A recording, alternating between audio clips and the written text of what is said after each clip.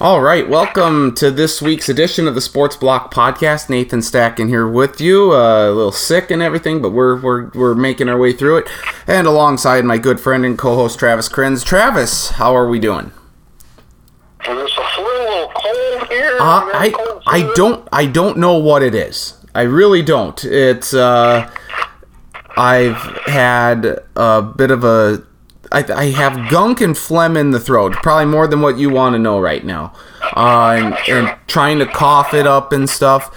I had a brief fever on Sunday night. It was probably lasted less than, about 6 to 12 hours tops.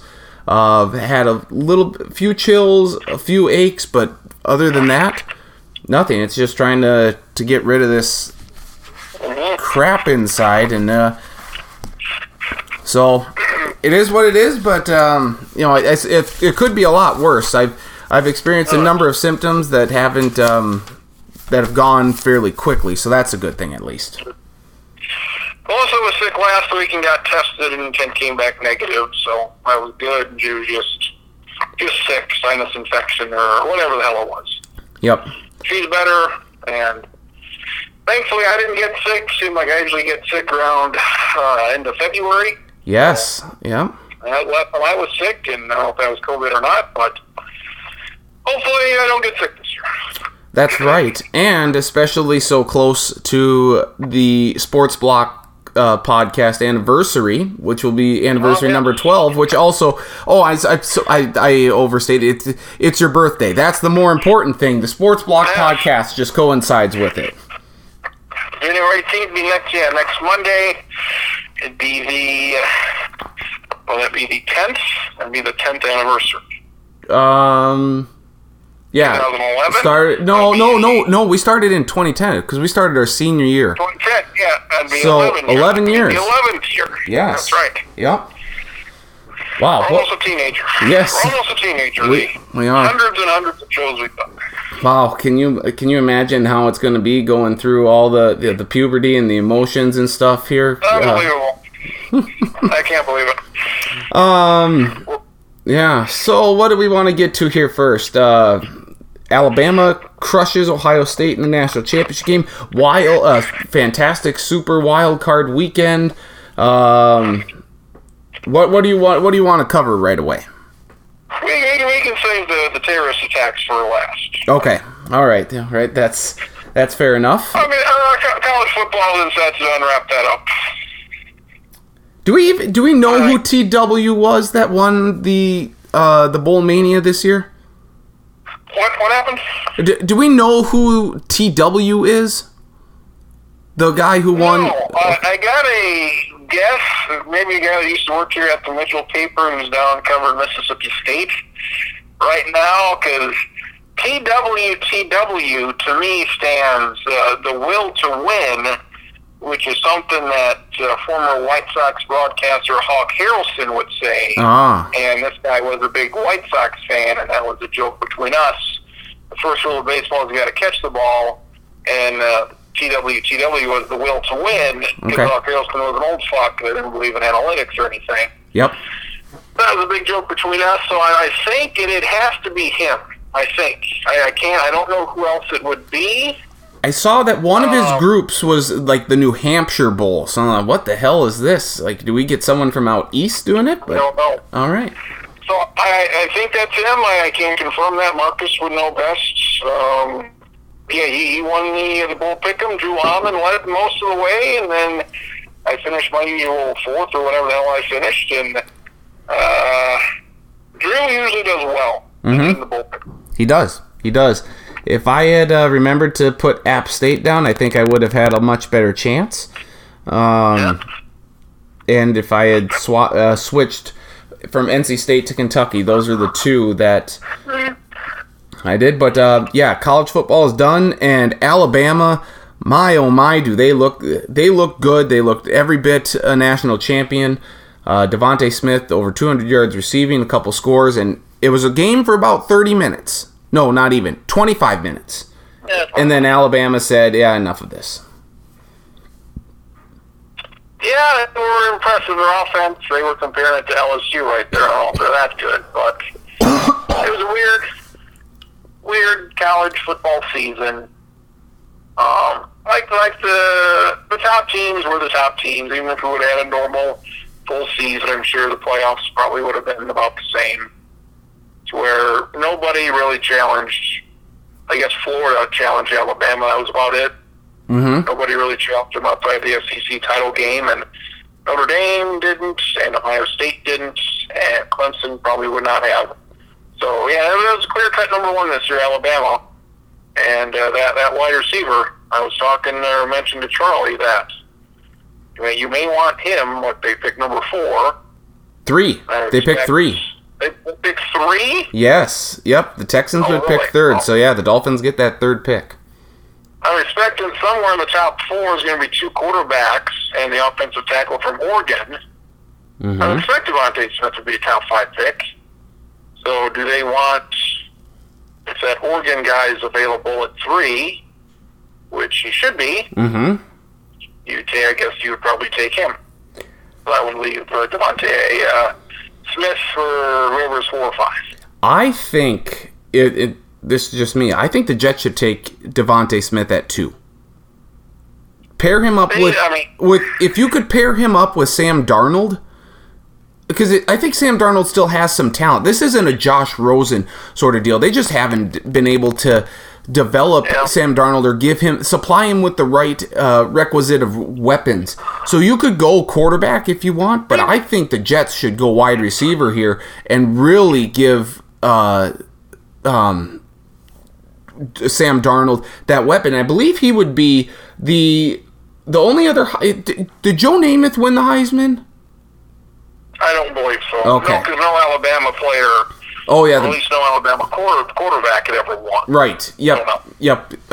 You're correct. I apologize for that error, but I mean, Joe Namath, played at Alabama and is a famous Jet. Devontae Smith could be that next guy. Now that's a lot of pressure put on him, but I don't know. If I'm the Jets, I highly look at that because I don't think you could sell the Jets fan base on that Sewell guy from Oregon, the offensive tackle. It's got to be quarterback or wide receiver here in Devontae Smith. I mean, it's the only options. Like they're talking about the Oregon guy as like the great offensive tackle of the generation or whatever. Mm-hmm. So who knows?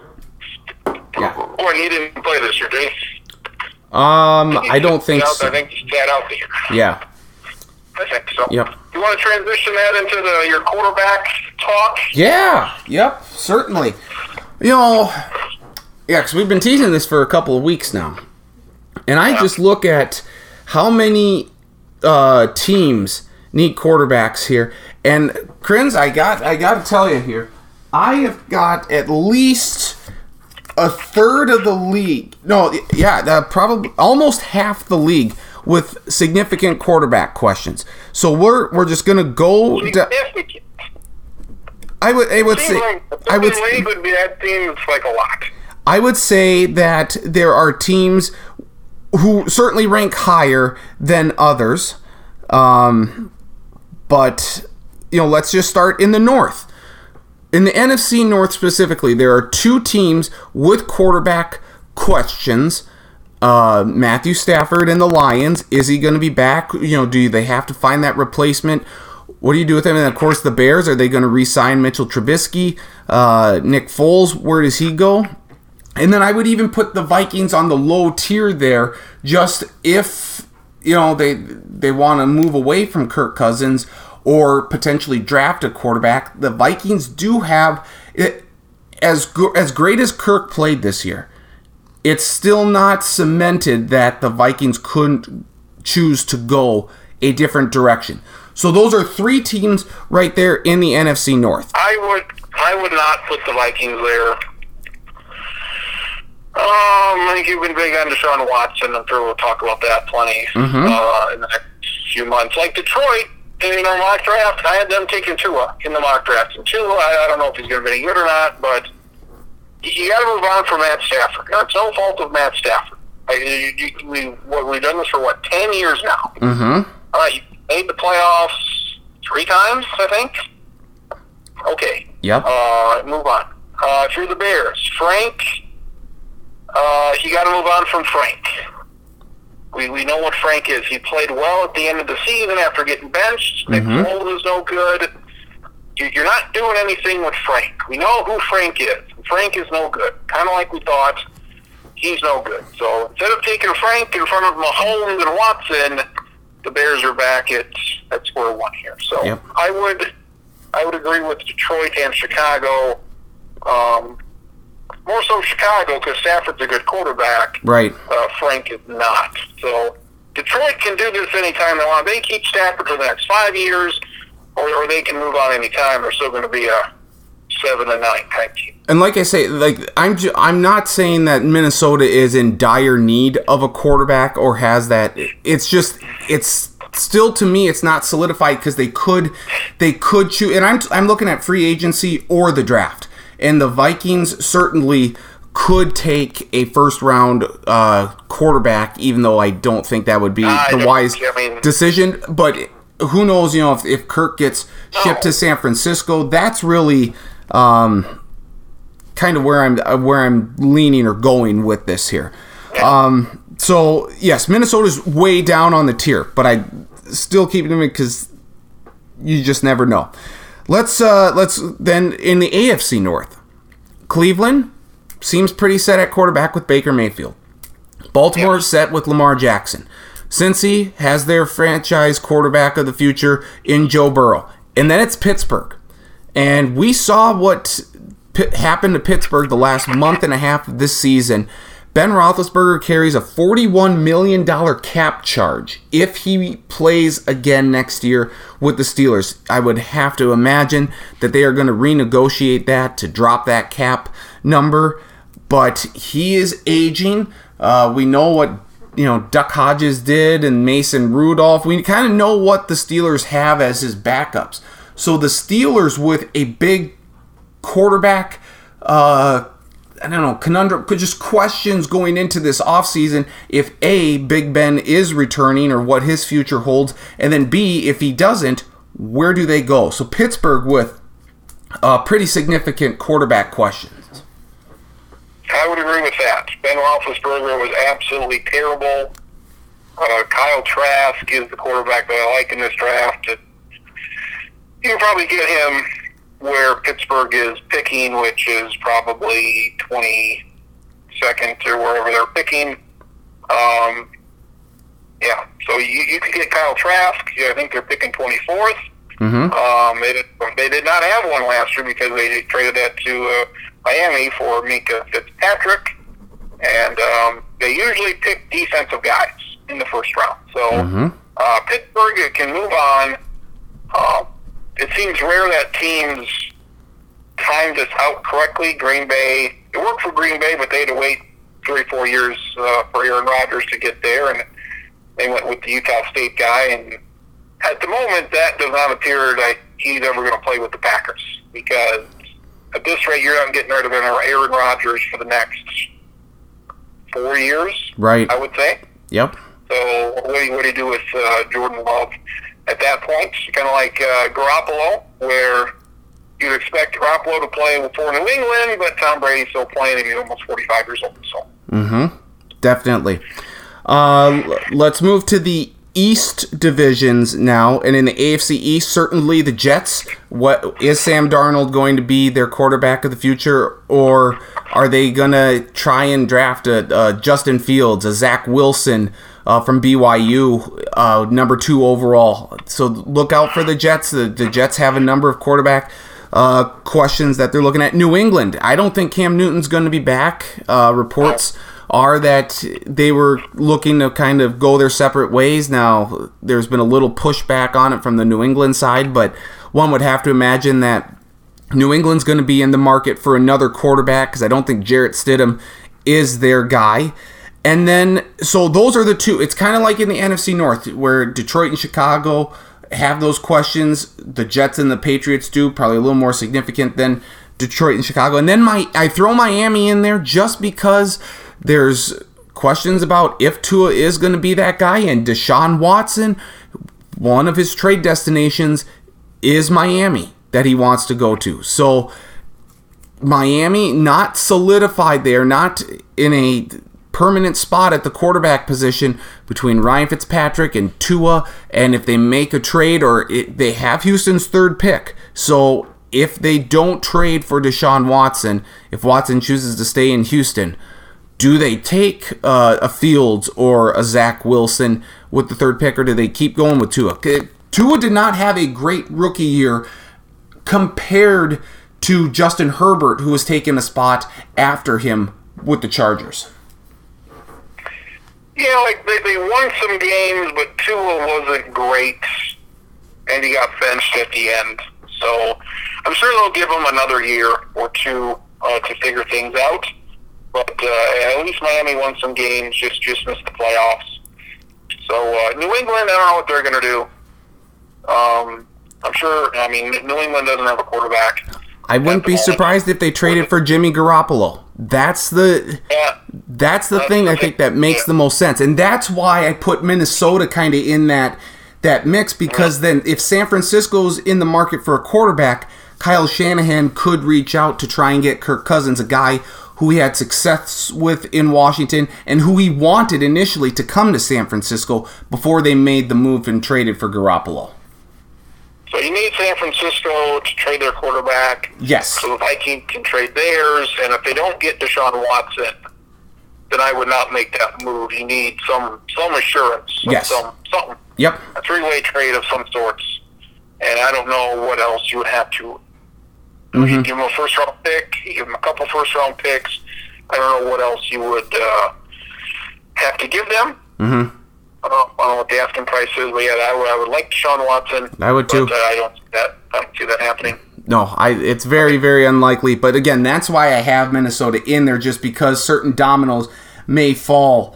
But we have to see there. So I have Miami kind of in that similar situation with Minnesota. They have a quarterback. He's a lot younger, of course, than Kirk Cousins, but is he the true future of the franchise? It was the tank for Tua, and then he didn't end up being all that good. So cover the AFC East. The NFC East. The Giants seem pretty set with Daniel Jones, at least for another year. I'd put them on the list. He's terrible. He fucking sucks. So you would put him on the list, because I did not have him. I did not have them on the list. I would put them on. I don't have the Vikings on the list. Okay. Fuck, he sucks. Okay. He's not good. Let's look at his numbers. They were the same. His numbers are basically the same as last year. His touchdown, last year actually he played better in some aspects. His quarterback rating was down, but his QBR was up. He sucks. He's not any good. This big, tall son of a bitch from Duke, surprise, surprise, fucking sucks. So You're not wrong. You're not wrong. Year 3, if I'm the Giants, why are we wasting our fucking time here with dipshit who went 5-9? How the fuck do you start 14 games in the NFL and throw 11 touchdowns? How is that physically possible? He threw the ball 450 times. He threw 11 touchdowns. How in the shit is that possible? I don't know. I can't tell you. It's in part because he sucks. Well, he doesn't have a lot of great offensive weapons to throw to. If Golden Tate, an aging Golden Tate's your number one, that's not great. Sterling Shepard wasn't fantastic. He also didn't have Saquon Barkley for all but one game last year. So I agree with you. Daniel Jones, I just feel like out of the teams in the NFC East, they seem to be the most set at quarterback, because they have essentially said, yes, Daniel Jones is our quarterback going forward, at least for this next year. I'd want Dallas's quarterback situation, and I'd want Philadelphia's quarterback situation more so than the Giants, because I like both of their quarterbacks more. Well, Dallas is on this list because until they get Dak Prescott under contract, they're going to have questions at the quarterback position. He's going to cost them a lot of money. He has all the leverage. They couldn't get it done last year. I'm not. I don't. They say they're going to get it done. I don't trust them. I really don't. I don't. I just don't see. What's the difference between? Maybe they see just how valuable he was after the injury, and like, oh boy, we better get this deal done. But until it does, Dallas has questions. Washington has questions. They don't have Dwayne Haskins anymore. Taylor Heineke played really well in that wild card game against Tampa Bay. So I don't know if that translates into a big NFL payday for him specifically with Washington or as a backup with another team. But Washington, I don't know. Alex Smith, is he going to play there? They are in the market for a quarterback. And then Philadelphia, just with questions, I doubt they're going to move on and bring in a new quarterback. I have seen mock drafts. I have seen one specific mock draft that had them taking Trey Lance from North Dakota State at number 6. That I think that was before Doug Peterson got fired. And that I think was predicated on Carson Wentz getting traded to, Indianapolis, for example. And if you're still not sold on Jalen Hurts. So I think the 2021 starting quarterback, week 1, is currently on the Eagles roster. And I'm 80% positive it's Carson Wentz just because they fired Peterson and Jeffrey Lurie has a thing, a secret relationship with Carson Wentz or something. I don't know, but he seems pretty infatuated with him. So I think Peterson's firing indicates more that Wentz is going to stay. But you saw what Hurts did. But Philadelphia does have questions there, but they're far lower on the list. Jalen Hurts has got to start week 1. That's what I would go with, because Wentz sucks. He really does. He's no good. Dak Prescott, franchise tag would be around $38 million. So if you didn't give it to him last year, I wouldn't give it to him this year again. Coming off of an injury, you just never know. He'll probably be fine. But you never know if he's got another injury, what happens to his career. So I would give him another franchise tag and then see if I could get something next year. You know what team I would want to see try and trade for him if the Cowboys... The Vikings. No. Well, the Vikings are up there, but I wouldn't do that. The Indianapolis Colts. The Colts. Phillip Rivers is out there. I'm sure he'll sign with the team. I don't know how much Ron Rivera likes Cam Newton to be in Washington, as Cam Newton appears to be finished. Yeah. If Cam Newton has another year like he had this year, he should be done. Yep. So, Washington, and then this BYU quarterback, I'm not so sure that he's going to be any good either. No, you are certainly not sold on him. No, there's probably 4 or 5. Trask might go in the first round. We expect Trevor Lawrence will be 1. Justin Fields will be in the top 5. Trey Lance will be in the first round somehow. And the BYU guy is going to be in the first round. So that's 4, and maybe the Florida guy would be 5. And in free agent-wise, there's not a lot out there. You got Dak Prescott, who probably won't be a free agent. Mm-hmm. You got Phillip Rivers, who is Phillip Rivers. You have Ryan Fitzpatrick, who can be a guy in Washington, or he's your one-year stopgap guy. Jameis Winston, as we get to the Saints, Jameis Winston is out there. Mm-hmm. Cam Newton was awful. Andy Dalton played well at times for Dallas. Tyrod Taylor got stabbed in the chest. Frank Trubisky should be out of the league, but he'll be a backup somewhere. Mm-hmm. Jacoby Brissett is okay. And those are quarterbacks worth a damn or are out there this year. Yep. No, I agree. And as you mentioned, Jameis Winston and the Saints, so we'll move to the South. I have all 4 teams in the NFC South with quarterback question marks headed into this offseason. Let's go to the most obvious here. New Orleans, it seems like this is Drew Brees' last year, so do they stick with Taysom Hill or do they go into the market? Do they draft a quarterback? What does Sean Payton have up his sleeve? So I'm curious to see what New Orleans does there, but we're fairly certain that Drew Brees is retiring. That's why I have New Orleans on this list. Atlanta, Matt Ryan, he's older. You're going to have a new coach in there. Does Matt Ryan become expendable? Because Arthur Blank, the owner of the Falcons, has stopped short of saying that Julio Jones and Matt Ryan are untouchable and that they are going to finish their careers with the Falcons, they could be moving on from both of them. The Falcons are in some salary cap trouble, so Atlanta is a team to look at. Tampa Bay, just from the standpoint of, is Tom Brady going to come back for another season? Does it depend on what happens this year? We'll find out, but Tampa Bay is in the market potentially. They're far lower on the list. And then Carolina, yes, they signed Teddy Bridgewater to that 3-year deal, but he didn't play that well down the stretch. They are likely in the market to draft a quarterback. Could they bring another one in free agency? Unlikely, but I think they still have quarterback question marks surrounding them, and I think they are going to be drafting a quarterback.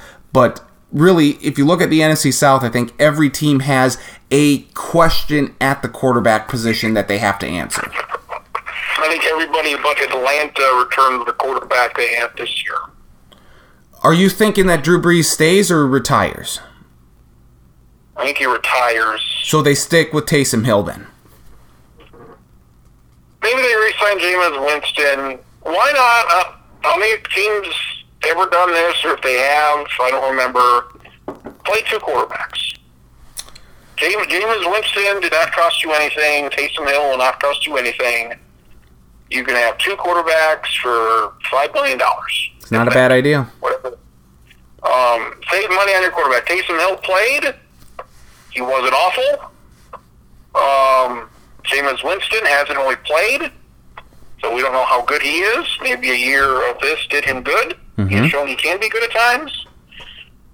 Saints, Drew Brees looks about cooked. If he doesn't die first, bring back those 2 guys you had this year and just see what happens. Because you're good enough to not need Alvin Kamara is good enough. They're a good enough team that you don't need an amazing quarterback to win some games. And as big of an asshole as he is, Sean Payton is one of the best coaches in the NFL. Maybe. You don't think? He's had Drew Brees for 15 years. Let's see, Bill Belichick was awfully good with Tom Brady for 20 years. Bill Belichick won a lot this year. When you have a Hall of Fame quarterback, Mike McCarthy was pretty good with Aaron Rodgers. Mm-hmm. He wasn't so hot with Andy Dalton.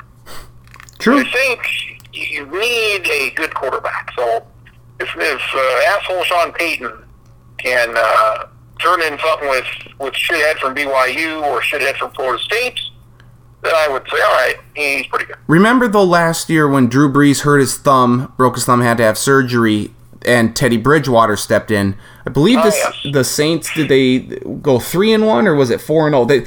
Something like that. It's not like Drew Brees has had a consecutive start streak here that's untouchable. And Taysom Hill had to go in for a few games when Drew Brees had his rib issues. So, you've got the best, one of the best receiver like Michael Thomas. Yes. Play a whole lot this year. Yep. You got him and Alvin Kamara. Alvin Kamara, he was hurt last year, and he's been great this year. So you got Michael Thomas, Alvin Kamara. That's a good start for whoever plays quarterback. They got some help. So we move to the AFC South then. Jacksonville with quarterback questions. They're going to take Trevor Lawrence. So that's easy. They're done. It's the easiest one to do, but I'm saying they're going into the offseason with quarterback questions, so they're going to solidify that in the draft. Easy. Indy, is Phillip Rivers going to come back? I don't think so. They have so much cap space. That's why I think they are going to trade for a quarterback, whether that be a Carson Wentz or a Dak Prescott. They're going to maybe Phillip Rivers comes back if neither of those 2 options work out, or maybe he retires. I don't know. But Indianapolis is a good enough team. They're a win-now team that they just need a younger quarterback, I think, to come in and take them perhaps into that threshold with Baltimore and Kansas City as teams to, and even Tennessee, I guess, to a certain extent, as teams with Super Bowl aspirations in the AFC. So Indianapolis is on there just because that, and I'm putting Houston on there because Deshaun Watson seems like he wants to get traded out of there because the Texans are a shitty organization. There's no 2 ways about it. They're not very good. They didn't listen to him. He's pissed off. He wants a trade. And so, as specifically related to Houston, and we can get into the Deshaun Watson portion here, he did not want the GM Nick Caserio from New England. The firm that the Texans hired and paid, I believe I saw Pro Football Talk say roughly $600,000. Nick Caserio wasn't even a candidate. There was a Omar Khan or something from Pittsburgh. That was who was going to be named the GM of the Texans. And then Nick Easterby, some Patriot guy who's kind of a weasel in the background, he swindled. I don't know what he did, but he persuaded Cal McNair, the Texans owner, to go a different route, to go with Caserio, and that pissed Deshaun Watson off even more. And now they're trying to smooth things over. They are going to interview Eric Bieniemy. Bieniemy would be great for working with Deshaun Watson, but the Texans don't have a first or a second round pick this year. Aging roster, they just don't have a lot of talent there. That's going to be a very tough job to do anything good with outside of the fact that you have a top 5 quarterback in Deshaun Watson if he wants to be there. So Houston's on my list because of that quarterback spot, but just what are your thoughts regarding Deshaun Watson? Dabo Swinney calling him the Michael Jordan of quarterbacks and stuff, which is obviously a bit of a stretch, but he's so good, and the Texans seem to have really rubbed him the wrong way, and I understand where he's coming from, because if I were told that I had input in the head coaching and the GM decisions, and then you didn't do anything that I say, or that I am giving input on, that seems to be a telltale sign. Yeah, I would see, where would you put Deshaun Watson? I'd maybe put him in the top 5 for quarterbacks, I guess. Yep. Definitely top Rodgers, 10. Somewhere in there. Giving their first-round pick, which ended up being a high pick, to Miami was bad. It was just a lot of bad moves. Yeah. Maybe the big thing is them trading for Tua, them trading Miami, and then them getting their picks back for Miami. Mm-hmm. I think that would be good. You get Tua, you get Devontae Smith out of that deal. Then things are looking up, maybe, for them. So, I don't know, a lot of different holes out there, and he's making a lot of money, only making like $10 million next year, but a lot of money after that, and like every team should be wanting this guy. Mm-hmm. The Jets should be calling Houston. Miami should be calling Houston. The Colts, they won't do that trade. But everybody should be saying, do you want our number 2 pick, our number 3 picks? Here it is. What else do you want? Give us this guy. Yep, absolutely. Are you in agreement, though, with me that Deshaun Watson is got a right to be upset Sure. with the way things have gone? I don't think he's going anywhere. I think they're keeping him. Yeah, I guess if they say you want input, you don't get input, then he should be mad. He should want out. I don't see them trading him. I don't think I would, because he's excellent. Mm-hmm. Maybe in a couple of years, if things don't work out, he's got a long contract. So Houston was good for a while, and they traded away all their guys. DeAndre Hopkins, who's a Hall of Famer, J.J. Watt, who's a Hall of Famer, mm-hmm. Deshaun Watson probably will be. They've got a lot of guys. Andre Johnson was very good. Mm-hmm. Arian Foster was very good. Mm-hmm. They've had a lot of star players. Like, you look at, I was thinking about this the other day, you look at the other expansion teams like Cleveland or Jacksonville or Carolina through the years, they have not had players like the Texans have had. Like, the Panthers have had Cam Newton, they've had Steve Smith, Christian McCaffrey's still early. That's about all the offensive guys they've ever had. Muhsin Muhammad was fine. Yep. They've had Julius Pepper. They've had some nice defensive players. But you look at all the offensive guys that I mentioned with Houston. Yeah. Like Jacksonville never had that. Well, Carolina, Cleveland never had that. Oh, yeah. And they've wasted it away.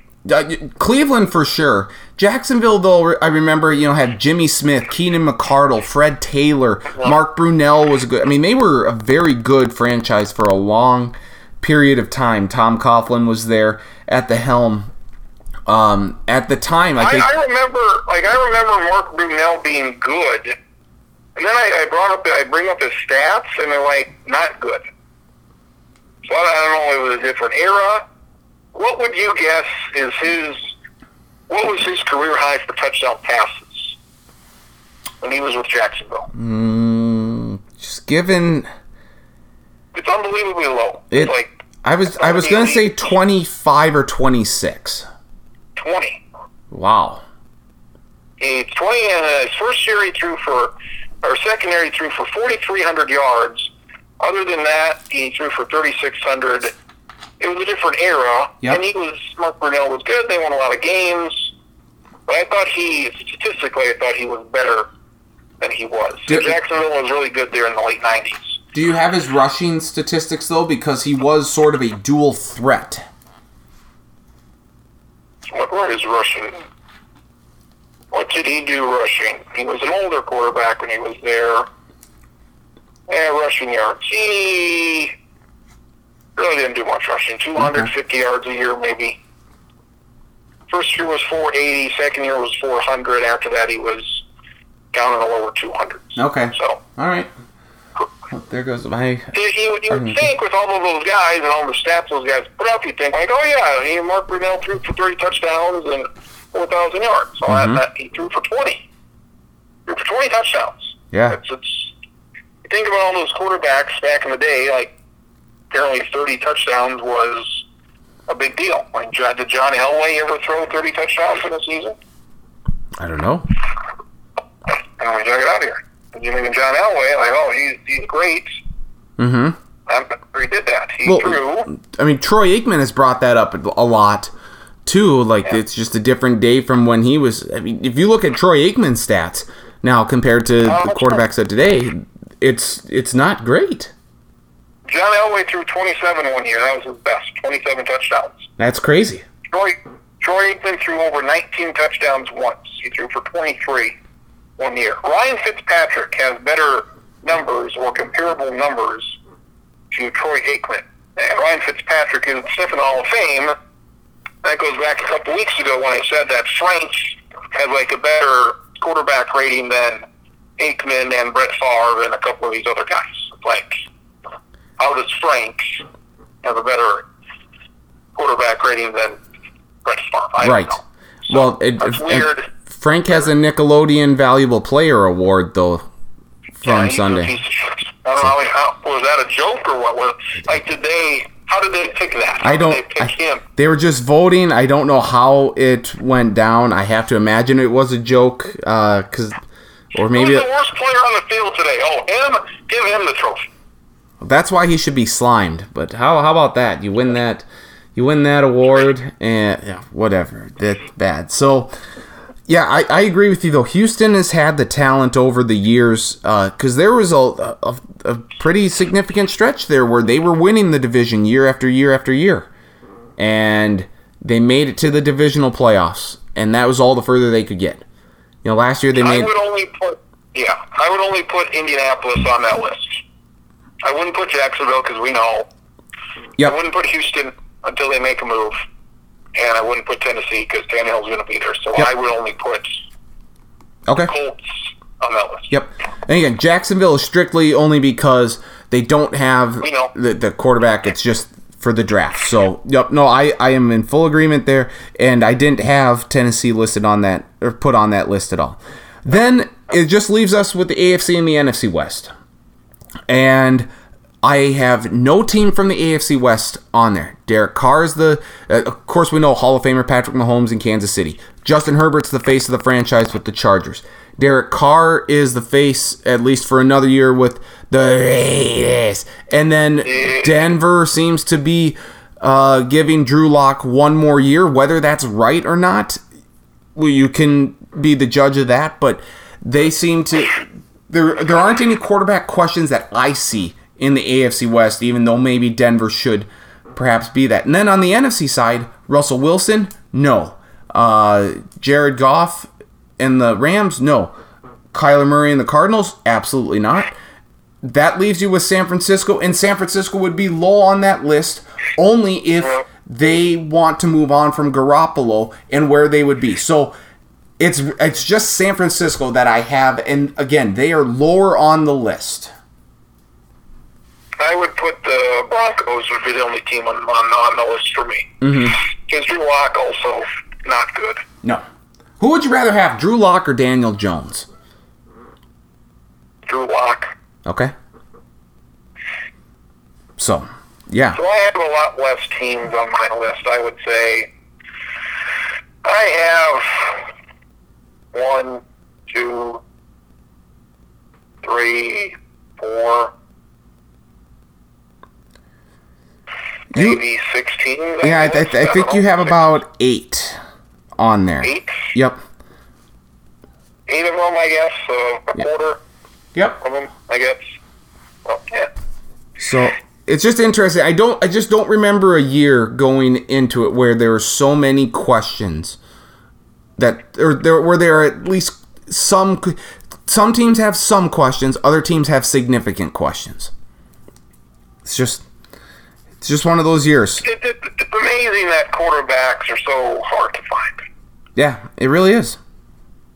It shouldn't be. Taylor Heineke apparently is a Trump fuck, so I was happy for him. I was happy. Oh, look at this guy, yeah. And I found out who he was. I'm like, I wish he'd break his neck. So that sucks. He's a former Viking, too. Do you remember that? Yeah, I remember Taylor Heineke. He's a piece of shit. So that was that. And just that Washington got to a point where nobody's ever started a game. And he did fine. He actually did pretty well. Better than anybody could have thought. So how many guys are out there that could actually be okay? They'll never play. They'll never play a game, but they might be good enough to stick around. We'll never know. Yeah, we won't. Because it's difficult to even name backups. No. Unless they got injured. So that would be the only way. Wild card weekend was... I was a little hesitant with that 7 team added on each side, but every game, apart from the Bears-Saints game, which was bad, but the Nickelodeon telecast was great. Nate Burleson does a fantastic job. Ian Eagle's kid, Noah Eagle, was he was doing the play-by-play on Nickelodeon, so that was fun.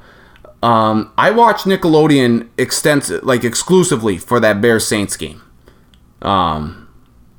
They did really good. I think Nickelodeon's going to do it again at some point, maybe for the Super Bowl or otherwise down the line. But it was good. We go through it. A great first game to open it up with. A controversy at the end with Zach Pascal being down or not. But the Colts arguably probably should have won that game, because they dominated the first half and yet found themselves trailing 14-10. If you had 4th and goal from the 4 with 2 minutes to go, would you kick a field in the first half? Would you kick a field goal or try and maybe go for the jugular and get a touchdown? Knowing from the Bills? Yeah, in the Bills game. I didn't. I saw a little bit of this. I don't know what. But I'm just saying, so if you're up 10-7 and you have it 4th and goal from the 4 late in the first half, do you kick a field goal or do you go for a touchdown? Do you go for it on 4th down? I kick a field goal. Okay, so that's what I would do too. Frank Reich didn't, and then the Bills came down and scored a touchdown. We're up 14-10 at the half. Like, it's just, even if they score a touchdown after you kick a field goal, you're still only down 1. You need 3 points. You do, yep. And then Rodrigo missed a field goal later on in the second half, so that hurt them. It hurt the Colts' chances too, but a very good game. I didn't think the Bills played wonderful, but they did enough to get the win. I think anytime it's your first game, probably first playoff game at home. Certainly for them in 25 years, no one was around then to know that, but or to remember that even. But just to get that was a lot of pressure, I think, on them. So we'll see what happens this week when they take on Baltimore. So that was good. The Saturday afternoon game, Seattle looked like crap. And it amazes me. Go ahead. We mentioned Pittsburgh and Seattle. Those teams have looked like crap all month, and they played like it on Saturday and Sunday. They did. Seattle's looked like crap, though, for more than just a month. It's amazing to me how Russell Wilson gets them away from danger so many times, and this time he couldn't. Aaron Donald just too much pressure on him. The Rams defense was great, and Seattle ultimately loses this game 30-20. But if you look back to that game against the Vikings, they shouldn't have won that game.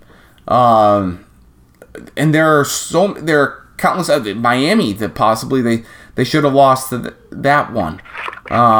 Arizona had a chance to tie the game late. Like, Seattle has flirted with danger so many times that it was inevitable that it would catch up to them. I was still surprised. You were a savage on Russell Wilson, apparently on Twitter. I was. Yes, I was. Let's just. I'll say this: I didn't see any of this game really. Marcus had it on his phone for a while. I didn't care about this game, but I'll say this: Russell Wilson wanted a Super Bowl in the second season. Yep. That's going to be it. He's not going to win another Super Bowl. I don't think he's going to get to another one. I would agree with that. This is the thing. Aaron Rodgers, like we said, these great quarterbacks, they've been to one Super Bowl. Drew Brees, Aaron Rodgers, all these quarterbacks. Russell Wilson has one. Rodgers, Brees have one. Mm-hmm. Brees or Rodgers will probably get to another one here this season. Mm-hmm. And we'll see if they win it. Pat Mahomes has one. He might win another one this year, or he may never win another one again. So, quite possibly. Where was I going to go with this here? There's been talk on Twitter that how could Ole Miss be so bad offensively or not be better offensively when you had A.J. Brown and DK Metcalf as your wide receivers? Like, these guys are beasts.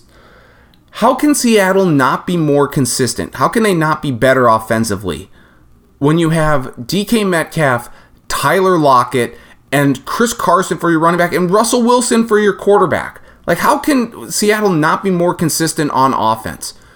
Like that, at least the Vikings. The Vikings are a lot better on offense than Seattle is. They're more consistent, I should say. Maybe not better. They're more consistent.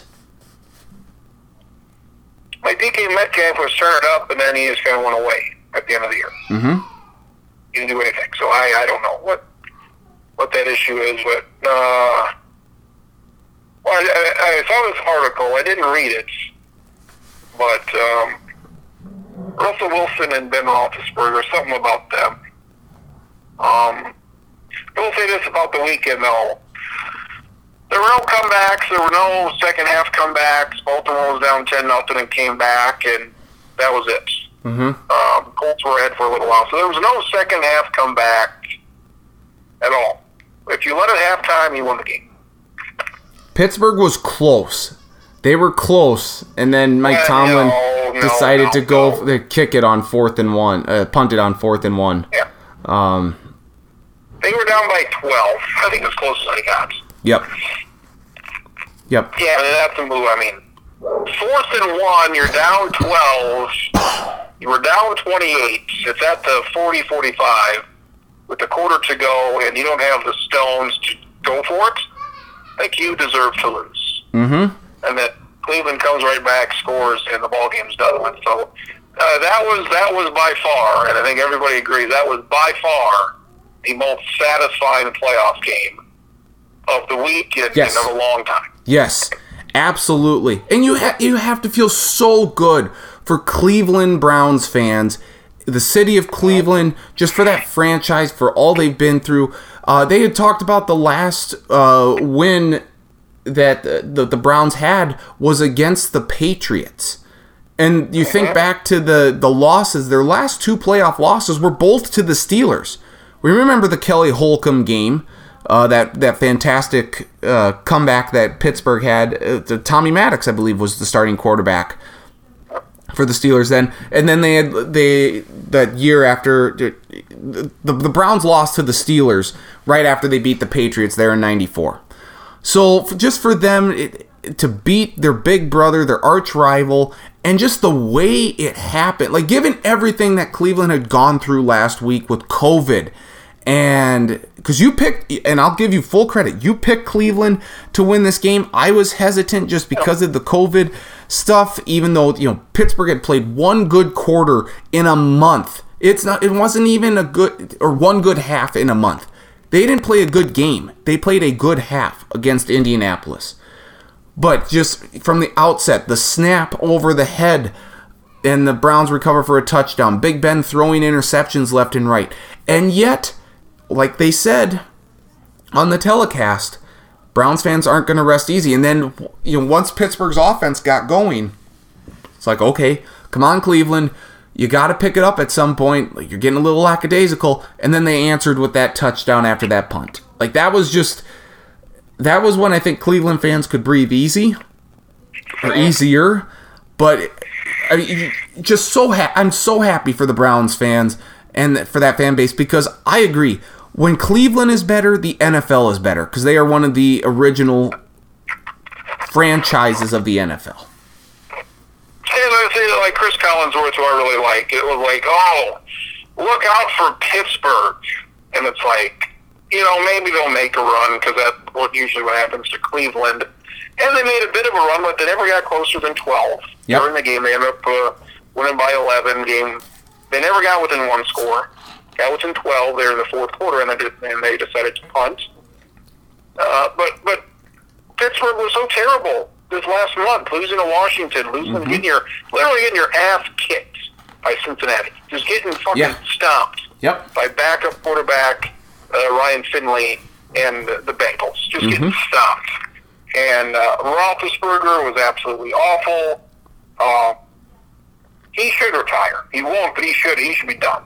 He should be done. And 68 passes for him? That's ridiculous. So they have no running game. They've got to figure something out. I think they have over 20 free agents, and significant ones. Like Big Ben, or Juju Smith-Schuster, Marquise Pouncey. Like Pittsburgh.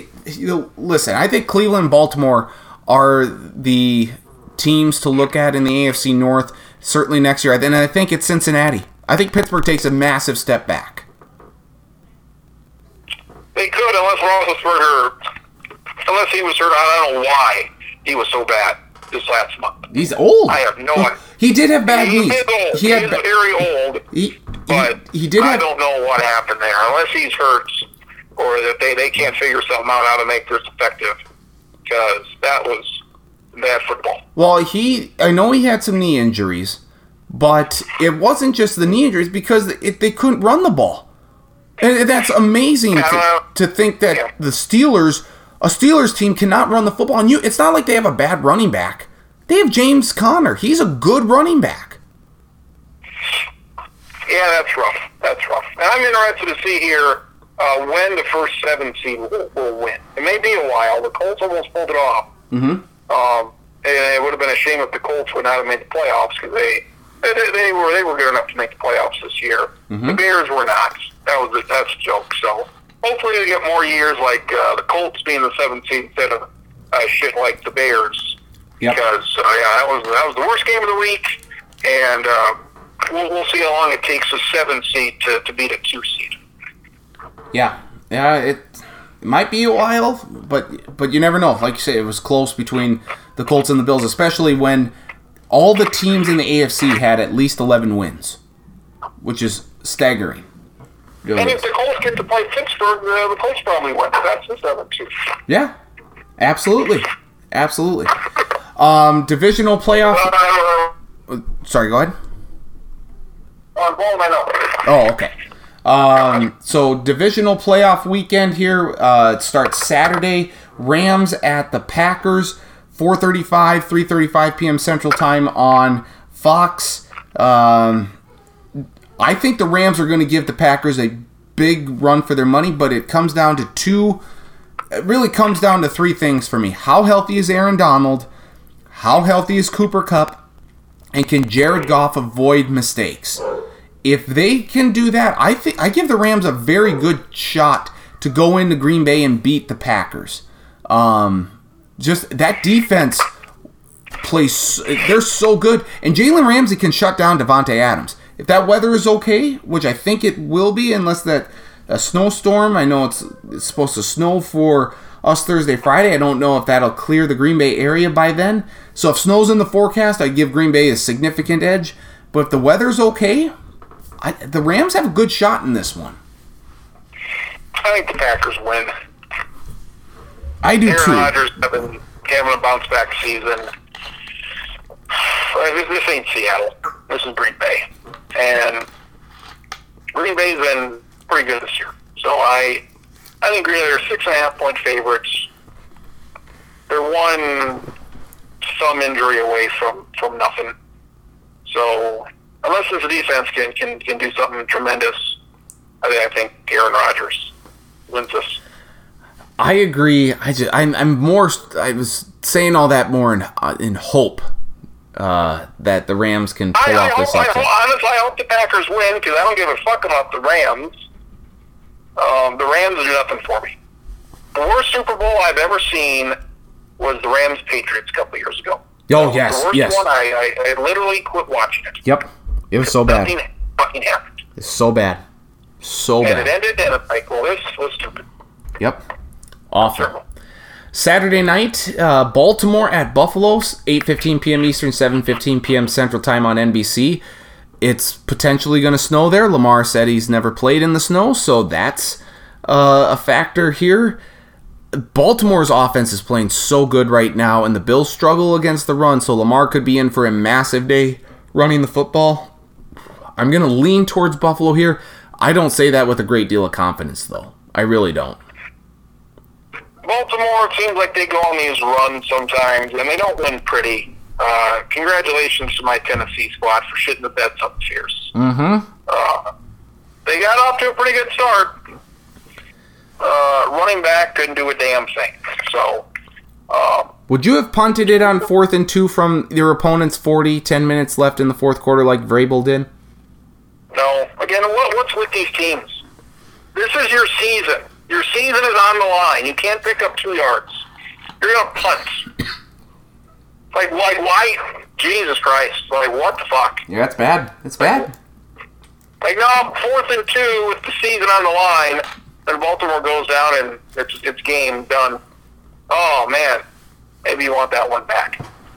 So, I hope I can catch this game. Tampa Bay Saints don't care. Rams Packers don't care. I care about, again, like you said last week, the AFC is where it's at. Yep. I care about the AFC. I hope I can watch this game a little bit. Baltimore and the Bills. Then Sunday... That's a tough one. Yeah, Buffalo's a 2.5-point favorite. It's tough. Can Wyoming make the AFC title game? Boy, this is a tough one. You're taking Buffalo, I guess? How do you say? I am leaning Buffalo, yes, but I say that with a lot of hesitation. Yeah. Like, this is the game out of all 4. This is the one I feel least confident about. I'll take Buffalo. Did you see the meme after Alabama won the national championship of Nick Saban, and he was holding up, I think it was NCAA 2K14 or something like that. It said when you've won so much that the game has become not fun, so you start a new mode using Wyoming. And it made me think of Josh Allen. It's just so funny. Very good. I did not see that. I'll have to if I find it, I'll share it with you on Facebook because it was very good. Then Sunday, 3:05 p.m. Eastern, 2:05 p.m. Central Time on CBS. Cleveland at Kansas City. I will say this about this game. Kansas City did not look good against Atlanta. And when you rest your starters, if they're completely healthy, Tyreek Hill had a hamstring, so it's wise to rest him. But when you go into the postseason resting your starters, that doesn't always bode well. I don't know if Cleveland is the team that can knock Kansas City off, but I'm hesitant in saying that Kansas City is that team that can make it to the Super Bowl again this year out of the AFC because of how they've looked down the stretch and then resting their starters. I'm taking the Cleveland Browns. Yes! Do it. Well, I feel like it was a year or two ago, like somebody mentioned like a Buffalo-Cleveland AFC title game or something. Do you remember this at all? Or? Did you say that? I don't know. I feel like it was mentioned somewhere a year or two ago. See if I can find it. Oh, was there an NFL preview or something? See if I can find it this week.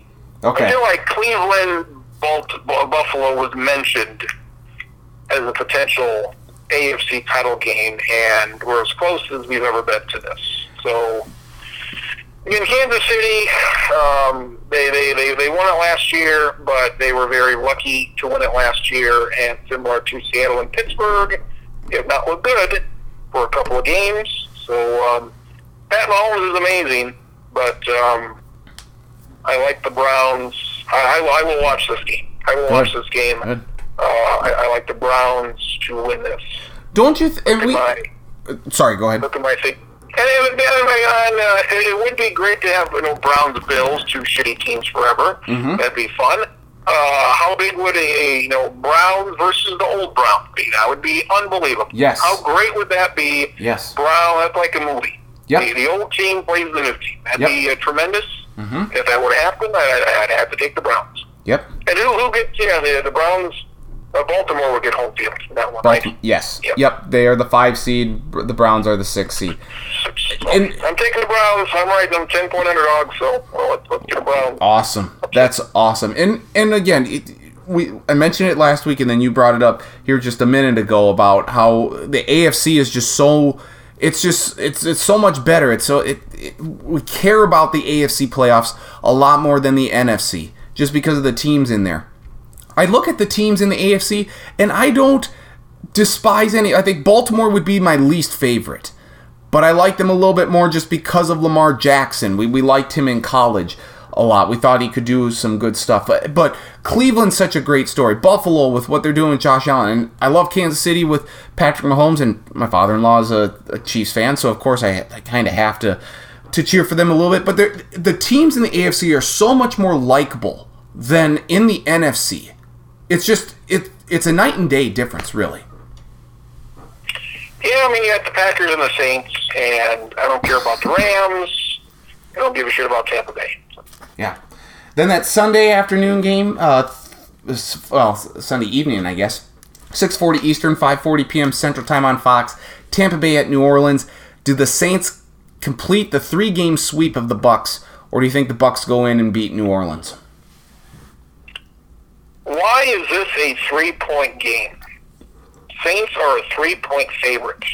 Do you think it should be higher, or do you think the Bucs should be favored? The Saints have stopped the shit out of Tampa Bay both times this year. Yep. They haven't played a while. They haven't played a long time, and Drew Brees is not 100%. But they beat Tampa there 38-3 a while ago. And they played in the season opener, which is a long time ago. Mm-hmm. And the game was 34-23, but it was not. It wasn't that close. Yep. It was what? It was 34-17. It was 24-7 in the third quarter. So the Saints should win this game. That's a fishy line to me. 3 points for a team you've beaten by 11 and a team you beat by 5 touchdowns. I had Tampa a couple months ago. Yeah. So New Orleans by 3 is all. Well, Tampa Bay's playing a lot better lately, especially on offense. They really seem to click.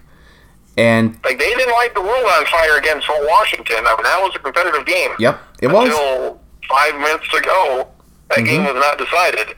You're right. So if you're letting Taylor Heineke do that, what the hell is the Saints going to do? Yep, no, you're right on that. I think the Saints win this one by a couple touchdowns. The one thing I will say is that New Orleans didn't look great against the Bears last week. Like it was 7-3 at halftime. And I know the Bears have a good defense, but come on, I mean, you're in New Orleans, you're playing at home. I get that the Superdome didn't have a lot of fans in there, but the Saints are better. The Saints are better than beating the Bears 21-9 or 21-3 before that last second touchdown by Jimmy Graham. Like they're better than that. At least we would think. They got to show that. Tampa Bay's playing the better football, I think, right now. But we'll see. I'm going with the Saints, but the Bucs are playing much better football than they did in November when these two teams last met. As long as the Rams don't screw this up, we're going to have two great quarterbacks in the NFC. So, I prefer to see Tom Brady and Aaron Rodgers. We've seen Breeze and Rodgers before, so I prefer Brady and Rodgers. It's probably the last time they have a chance for it. Never happened in the Super Bowl. So, whatever happens, I think the Packers win the NFC. But the old quarterback, this is the last time we get to see him. It is. So hopefully we have a good NFL divisional weekend here. 4 games. They should be pretty good. NHL has dropped the puck on their season. Who do you like in the Stanley Cup? The Penguins. I think I like the Penguins this year for a change. Okay. I like them to take on Vegas. All right. Very good. College basketball. South Dakota State's series with Rhode Island, or not Rhode Island. Just looking at the scores right now. Their games with Omaha this weekend are canceled. The men's are. The women are still on. The men, the Omaha has some COVID concerns or something like that. That sucks. I wish the Summit League would be able to swap some schedules so you could get these games in. But SDSU won last week against Western Illinois. Things seem to be going pretty good. Gonzaga's rolling. Baylor's rolling. Oklahoma State apparently is pretty good. So they're a team to watch out for. Texas continues to win. Alabama is playing some good basketball right now. What have you taken from the college basketball world? Michigan's really good. Yes, how could I forget Michigan? Absolutely. Michigan's the best team in that conference. They steamrolled Wisconsin. We're sad to see that the other night. Clemson is good. Clemson's 9-1, so that's good. So, and your Creighton squad is from the top 10. So, yeah, the Gophers. I like that the Gophers are competitive. They're ranked. That's nice to see. And yeah, Michigan. Michigan seems to be a team to pay attention to. Yeah, the Big Ten is so loaded. It's ridiculous. I mean, you don't have Duke up there, which is good. Carolina, even though I like them, they're not relevant. You got some new teams. Yeah. You got Texas, which I hate. You got Iowa. You know, Michigan is good every once in a while. Creighton is up there. Tennessee's been good. Houston, Clemson, Illinois. You got some new teams, and I think it's going to be an interesting tournament. I think there's going to be a lot, Gonzaga and everybody else. I think there's going to be a lot of teams that are going to be in that mix. Yep. No, I absolutely agree with that. Now, I'm glad that, with college football now in the rear view mirror, we can really focus on college basketball. That's what I think, we'll be talking a lot about here over the upcoming weeks leading up into March on the podcast, is looking at the college basketball landscape. It's certainly different here this year, but yeah, I think I'm looking forward to it. I really am. It's going to be a different tournament. Of course, everyone's going to be playing in Indianapolis or the surrounding area, but it's certainly going to be interesting. It just seems like it's Gonzaga, Baylor, and everyone else, and I don't trust Baylor yet. What can college football do to make people care about this national title game? Because it seems like it's a Monday. There was 18 million people watched it, which is nice. 25 million watched it last year, and actually more people watched the playoff games than the actual championship game. So, Wow. My idea would be to have the championship game as close to New Year's 1st as possible. Because once it gets past that, like it's NFL playoff time, and nobody cares. And it seems like of all the sports, college football is the one that's a championship game. It's like, oh yeah, that's coming up. That's tonight, right? Like I would have it as close to January 1st as possible, and have your your playoff game sometime in the middle of December. How about some new blood in there? It's the same teams over and over again. Expand the playoff. We've talked about that numerous times. Well, I don't. Even if you expand it, upsets do happen, but they do. It's going to be Alabama, Clemson, Ohio State. Those have been the teams here for 5 years now, with Oklahoma sprinkled in. You at least give Alabama, other teams a chance, though, and it's not just those four. Or sometimes a fifth different team, like Notre Dame, gets sprinkled in every once in a while. I don't know what it would be, but I feel like you would get the same teams in there as that way. You would get Georgia would be in there every year. Oklahoma would continue to be in there every year. Texas A&M would be different. Cincinnati would be different. They would have gotten in this year if you take a top 8. Florida, I feel like they'd be in there quite a bit. But I feel like if you went to 8, again, my idea is 16, which isn't going to happen. But I feel like at the end you'd still end up with Alabama, Clemson, Ohio State. When it comes down to the Final Four, you're going to get probably at least 2, if not 3 of those teams. Do they need to start the season earlier, or do they need to shorten it a little bit in order to get the national championship game in? Before, you have your conference title games, play your playoff game the week after, or 2 weeks after. Okay, and then the national championship. You don't need a month. You got a month here between the end of the season and your conference title games. Play a game in between then, and shorten it up a bit. Don't go 10 days into January. If it's December 7th, play your playoff game December 21st. Then play your championship game January 1st or 2nd or 3rd, whatever that first weekend of the year is. Because you have to play it before the NFL playoffs start, because they've got Saturday games now, and that's never going away. In the past, you maybe could have gotten past a Saturday night game during the playoffs. Now, since they have 3 games every night, you can't do that anymore. So finish your college football season before the NFL playoffs, and play your title game the weekend of January 1st, or as close as possible to January 1st. Whatever the day is before the end of the NFL season, have your championship game that Saturday night. Would that be better to do the Saturday night before Week 17? Yes, that's what I say. Whatever Week 17 is, play it the day before. And fuck whatever NFL Network game is on Saturday between the Jets and the Bills, whatever. Well, there wouldn't be any there wouldn't be any games on a Saturday in Week 17. All the games are played on Sunday. Okay.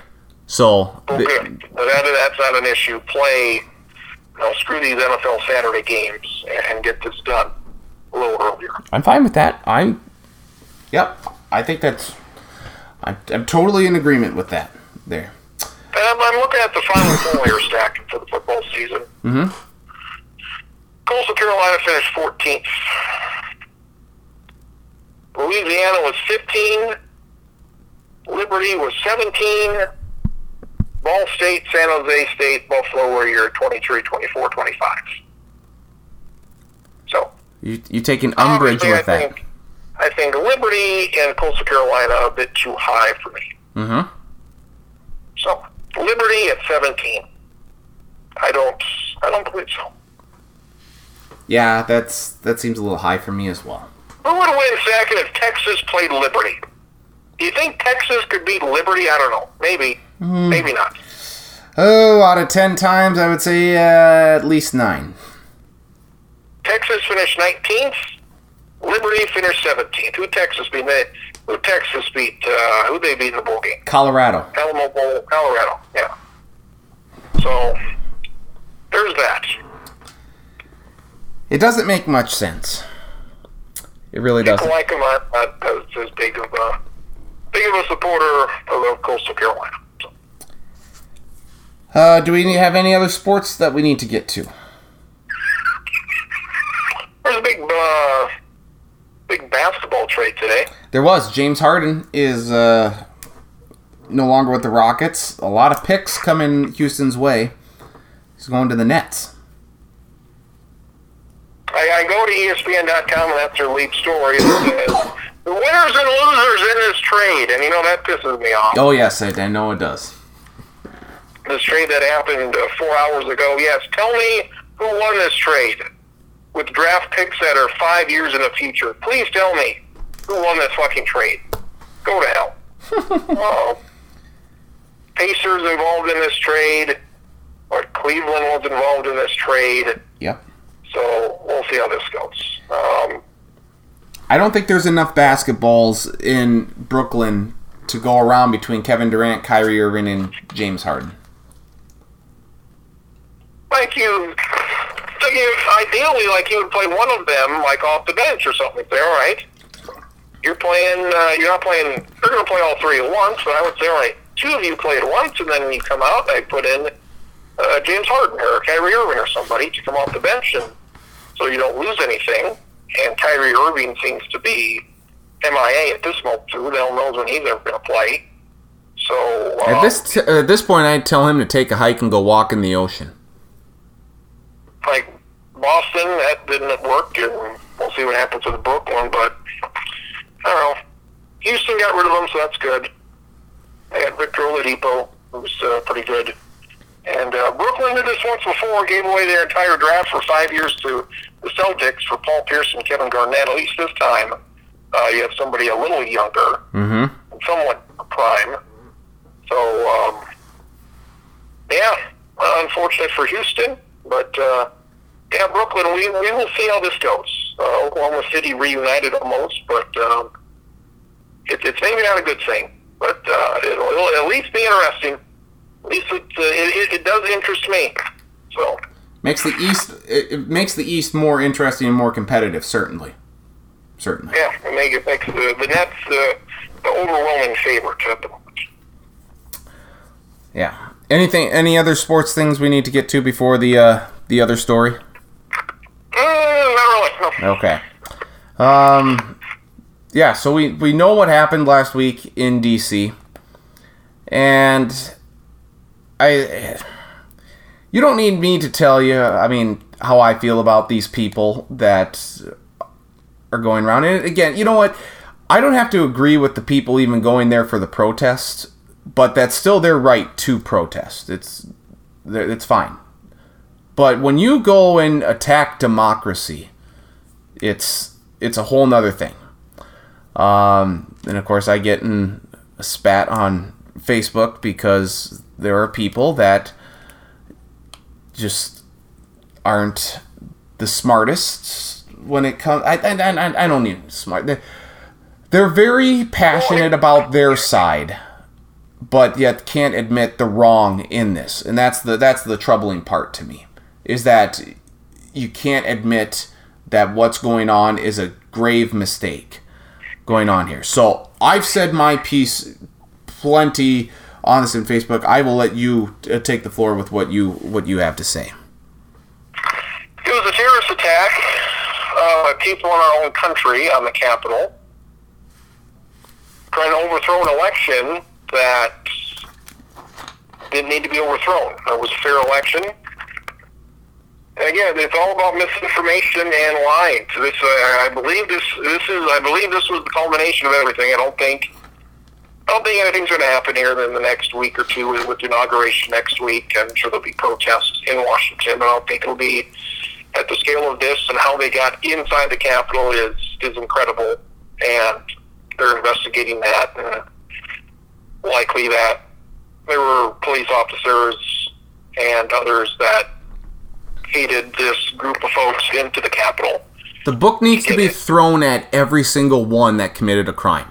Give them the maximum sentence. Maximum sentence. I don't know, 5 people died, a couple police officers, lady got shot. A patriot. He was a patriot, Krins. Yeah, I don't feel sorry for the way they got shot or anybody. The police officers, that's unfortunate. Anybody that was there that got hurt, I don't feel sorry for them at all because they shouldn't have been there. And like this was the culmination of everything that's happened for the past 5 years. All of the lies, and it's unfortunate that so many people believe what he says. Their lies are obviously lies, and there's people I know, people I like, people who are friends of mine that say this stuff, and I'm sure you know people as well that some people that I'm surprised is like, really? Like you believe in this or you buy this, and you know, I'll never understand. I just watched the thing on PBS last night about Alex Jones. You know, Alex, about him. Yes. It was about him and Infowars guy. His brother that you like so much. Rob Stone, what the hell his name? Rob Stone or whatever the fuck his name is. Oh, Roger Stone? Roger Stone, yeah. Apparently Alex Jones, like, I didn't know this, like, he was in Austin, Texas back in the 90s, like on cable access, local TV doing this stuff. And he's just continued to do it throughout the years. And he was there on last week doing this stuff. And it's just, like, I don't know what to say anymore because it's obvious to you and me that these are lies and it's fake. But so many people believe him. I don't know why they do. And you talk sense to them and you say, no, the election wasn't rigged, it was fair, the votes were counted, and I don't know why. I don't know why people continue to believe Trump. I don't know what that is. And people had to die because of it, and he was impeached again today, and the Senate will take it up here in the next, probably, I don't know, by the end of the month sometime, and they need 17 Republicans to vote on that for a conviction. They're not going to get close to that. So the big thing is for him not to be able to run for president again. And impeachment does that, but the Senate ain't going to vote. They're not going to pass that, so he'll be able to run again in 4 years, which is unfortunate. So they had, 10 Republicans voted for impeachment today. That's 5%, which isn't great. I'm sure Mitt Romney will vote. I'm sure there'll be 3 or 4 Republican senators that might vote on it. There won't be 17. So they're not going to get, I don't think, even close to impeachment, which is unfortunate. But there's consequences for your actions, and I don't know what those consequences are yet. Maybe we'll find out here in the coming years, once he's out of office, what those consequences are for these last 4 or 5 years. I wondered what a Trump presidency would look like, and I didn't think I'd see it. But we saw it. There's a week to go, and he continues to one-up himself somehow. He's not coronavirus off the front page, and like, it was shocking when 1,000 people a day were dying. Well, now we're up to 4,200 a day dying, and we're going to pass 400,000 here by the end of the month. And he has somehow just knocked that off the front page. And it was way worse. The last 4 years were way worse than I think anybody could have imagined. And we thought it'd be pretty bad to begin with. Somehow it was worse with Russia and the pandemic and the way people were treated and minorities. And the thing at the Capitol was just that was the last thing, and that was terrible. It was an attack on our democracy.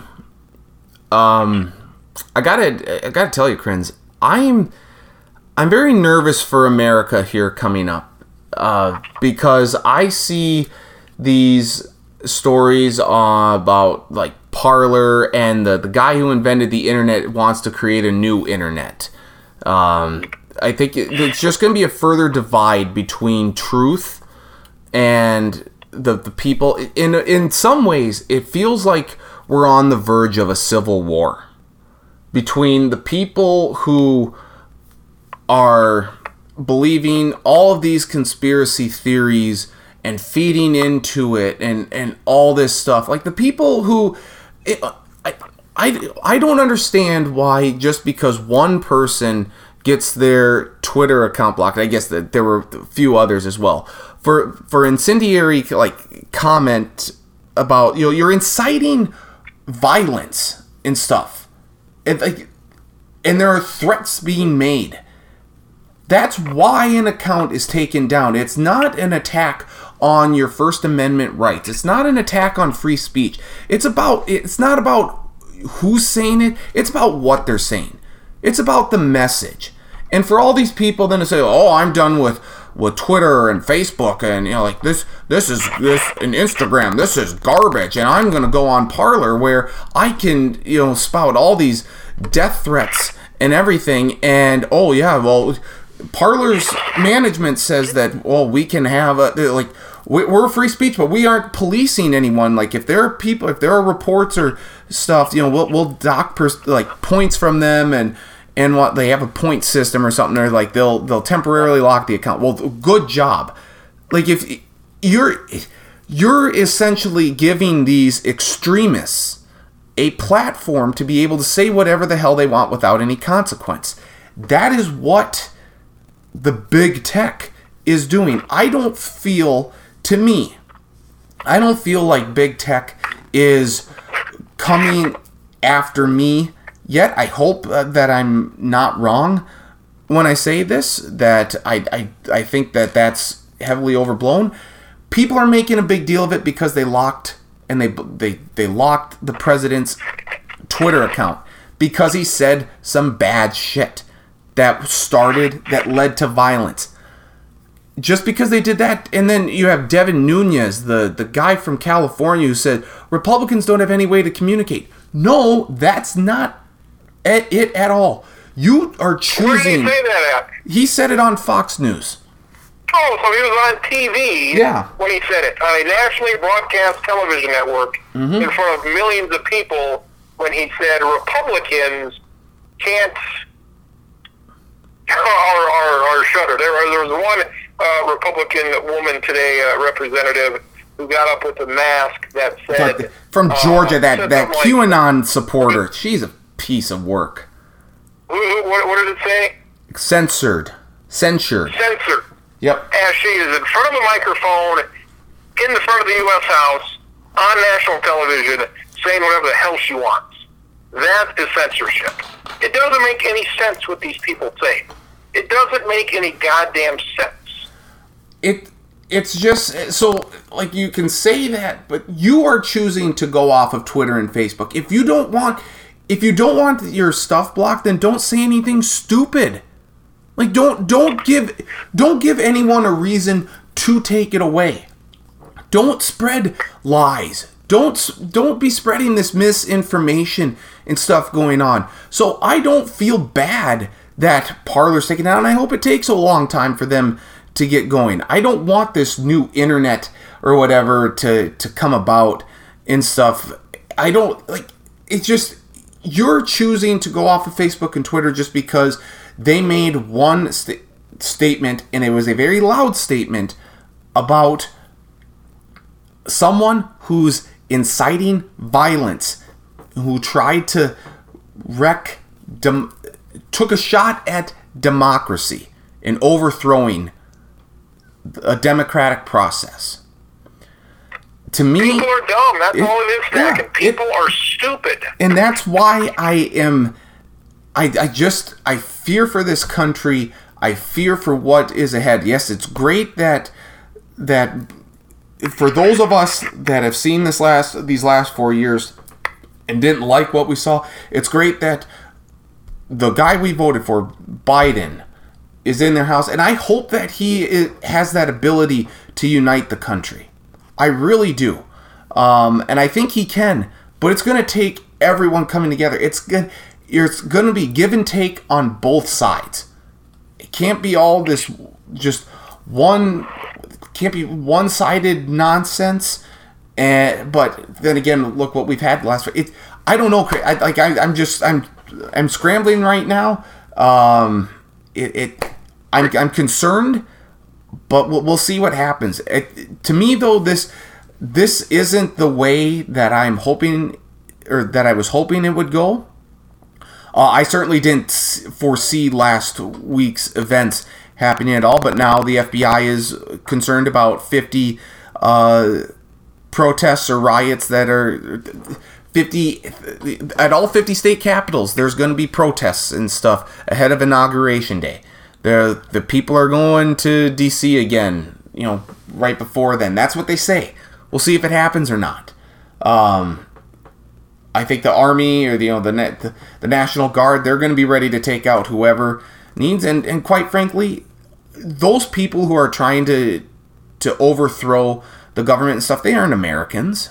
To me, it's just it's anti-American. So if people want to come at me for saying like, oh, the people, like, how can you say they're not Americans? That are you okay with what happened at George Floyd, like them burning down stuff? No, I wasn't okay with rioting or the burning of buildings and stuff during the George Floyd protests in May and in June. I was steadfast against it. You want to peacefully protest?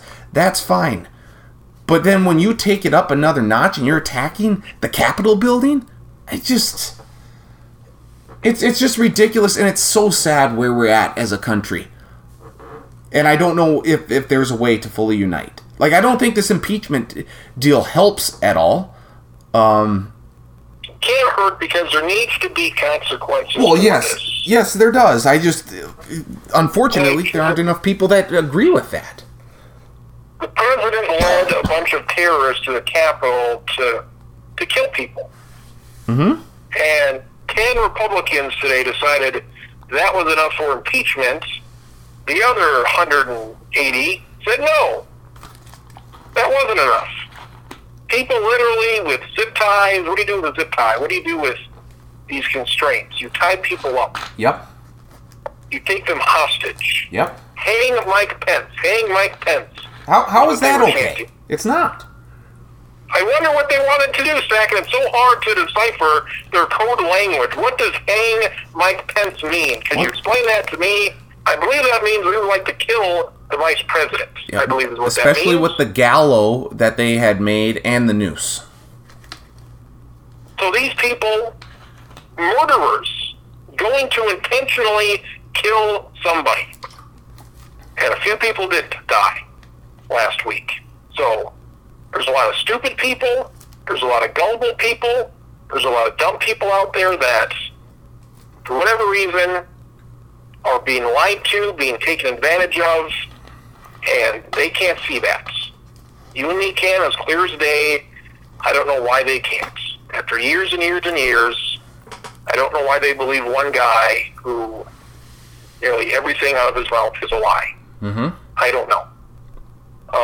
Republicans could have stopped this at some point, but apparently they're too afraid. And apparently they're afraid of these mobs. And it's the party in power that could stop this. Republicans went to Richard Nixon and said, "You're done. Either resign or we're going to get rid of you." So he resigned. Or else they were going to vote him out. Mm-hmm. And that never happened with Trump. Nobody went up to him and said, "Knock it off, you're done, or leave." Nobody's done that. And he's been here for a long, long time. And usually when a president leaves office, you don't hear about him for a while. You didn't hear from Obama for a few years. You haven't heard from George W. Bush in a long time. Mm-hmm. Usually the outgoing president is pretty quiet, and he goes away. We'll see what happens with this one. Hopefully this one goes to jail. Something happens. I don't count on that happening. Something has to happen to him, because he is the main culprit of this. And he's not going away, and things are going to get worse before they get better. And this is who we are. People say this is not who we are. Well, at the moment, this is who we are. And it's not very good. Nope. It went by very quick. All it took a second for the democracy to go down was 4 years. Our standing in the world as the clear-cut number one, that's not the case anymore. We can't figure out this the coronavirus. This is something that we've seen in other countries. The party that loses in mobs. This is what we see in other countries when they don't get their way. Yep. So our standing in the world, it goes by very quick. It takes hundreds of years to build up. It can go by in a couple years, and it can't be over with. So that's where we are right now, and we'll see where we're at here in a year. Yep. And hopefully we're in a better place. So I know you write stories and you tweet stuff in your Facebook and your Twitter and you do all this. And like I haven't done this yet, but like there needs to be mental health, but these people don't want that. But that's really what it comes down to. Like people need mental health. And I don't know how they get that or what they do. And they're not, obviously these people don't think that they're wrong, so they're not going to get the help that they need. Mm-hmm. But for people to believe this, again, there has to be something wrong in their brain, and they need help mentally to get right, or to understand that this is wrong, that the things that you believe are not right. I was talking to a coach today doing an interview, and he was talking about something not related to this, but it could be related to this. And his point was, people lose all the time. This coach, he's been coaching for a long time. Next year, if he coaches next year, he'll be at 600 wins. He's a girls basketball coach in the state. Okay. So I asked him, he's been coaching for 35 years almost, and next year, if he coaches, he'll have 600 wins. I'm like, is that important to you? What does that mean to you? You've been around a long time, 600 wins. That's a lot. Mm-hmm.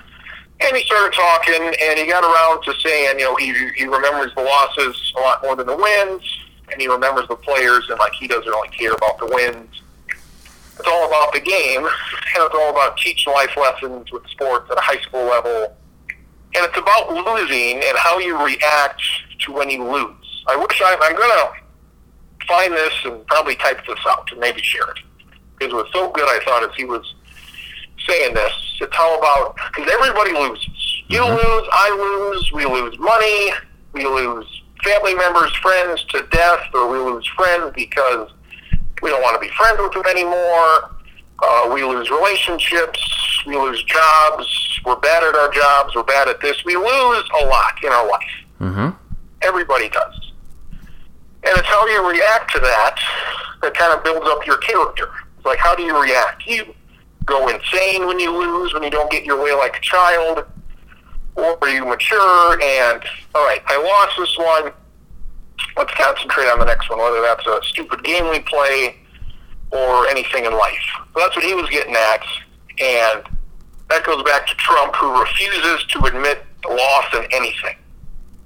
Even when he loses terribly, not only did he didn't lose, he won by a landslide in this election, even though he lost by quite a bit. Mm-hmm. So it all goes back to how you react when you lose. And Trump has acted terribly when he has lost over and over again. And by a lot of measures, he's been the worst president. I think a lot of people would say he's been the worst president we've ever had. But his supporters think he's the best. And there's a big, big contrast to being the best and being the worst. But that's what a lot of people think. A lot of people like me think he's the worst. Mm-hmm. A lot of other people think he's the best. And both of those can't be true. Probably one of the two are true. Because if a lot of people think you're the best, a lot of people think you're the worst, you probably weren't in the middle somewhere. You're probably one of the two extremes. And I think he was the worst president we've ever had. But it's all about how you deal with losing. And he did not deal with it very well. And his supporters did not deal with it very well. And that's why people died last week. Mm-hmm. Mm-hmm. Absolutely. Absolutely. Anything else that we need to get to here? Well, yeah, who knows what's going to happen next week. For me, the Mitchell games, the Mitchell boys are 7-0, and they should win more games this year than they did the last 5 years combined. Holy cow, that's great. So they won 7 games last year, and the 4 years before that, they probably won no more than 5 or 6. So They should win at least 13, 15, 17 games this year. Is it a senior-laden team, or is there a reason for the turnaround? Yeah, they've got Zane Alm, who's a 6'10 kid going to USF. He's been excellent this year. San Francisco? Good for him. Huh? San Francisco? That's great. Just kidding. I know. Yeah, great. I don't know how they got him. I don't know how they got him way out here, but they did. Good job, Dons. And then Caden Hinker, who might be a Division I guy. We'll see where he goes. Those have been their top two guys. So, got a couple guys like that at 6'10 and 6'6". They make a big difference. So they're a fun team to watch, and they're 7-0. They got a couple of tough games here. Their next two are pretty tough, but then after that, they've got about 5 or 6 easy ones. So if they could somehow get past these two, they should be 15-0 or so, 14-0.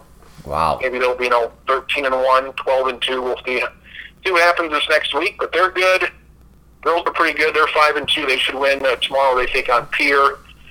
That would put it at 6-2 with a favorable schedule, or I could see them being 10-2 here in a couple of weeks. So the girls' tournament is at the Pentagon. Boys' tournament is out in Rapid City 1 week later. So it's still 2 months away, but it's exciting to kind of look in the future and think that it would be a big disappointment if both of those teams did not make the state tournament. I know the boys haven't made it in 9 years. So. And the game casts are going good with Marcus?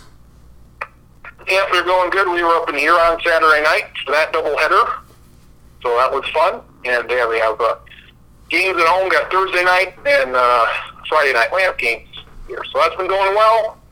And yeah, we're kind of right in the middle of the high school basketball. Very good. Well, continued success calling the games, and continued success to those teams. Yeah, hopefully they can make the state tournament. That would be something pretty cool. 2 months from now, who knows what's going to happen 2 months from now? That's so true. It's 2 months from today that the sports world stopped, or almost 2 months exactly. 2 months. Yeah, we'll have to visit that when that. What was it? The March 12th. March 12th. Yep. March 12th. Yeah. Yep. Yeah. So it's a day that we'll forever remember. It's been a year. It's like it's been a long year. It seems like it's been long. Still have 2 months to go. Mm-hmm. At this point, a year ago, everything was fine. At this point, a year ago, things were normal. Mm-hmm. So, and then what happened 2 months later? Things were not normal. So we did not expect that to happen. No, we did not. No, we did not. Well, I hope you have a great rest of your week.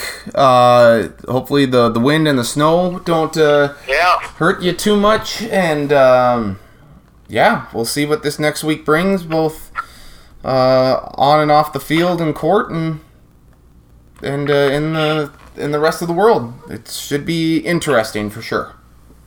Yeah, inch or two of snow apparently tomorrow with 50-mile-an-hour wind. So I think they call that a blizzard. They're not calling it a blizzard because I don't think we're expected to get a whole lot of snow, but the weather's not going to be good.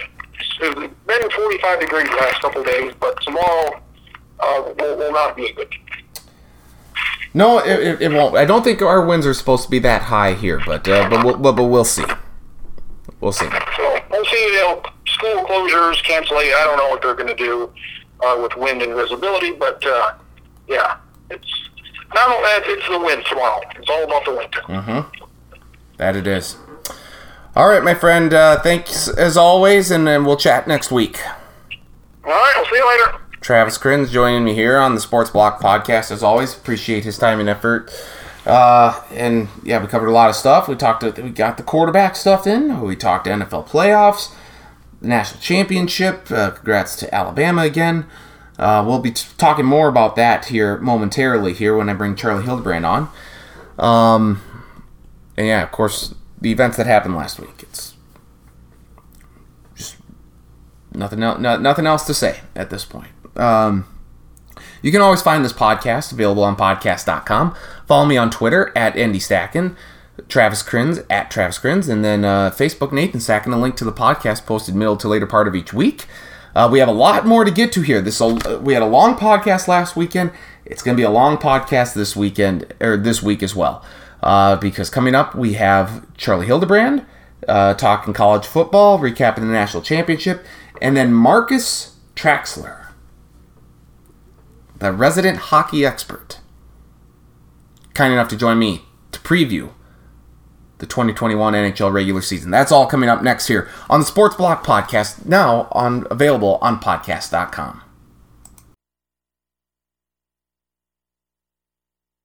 Continuing here on the Sports Block Podcast, the national championship in college football is over, and who better to break that down with than my good friend from the Northwest Iowa Review, Charlie Hildebrand. Charlie, how are you?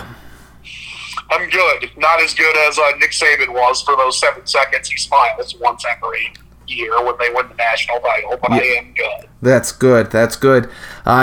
What's this now? Number 6 for Nick Saban? The 6 at Alabama, 7 total, including the one at LSU in 2000. Yeah.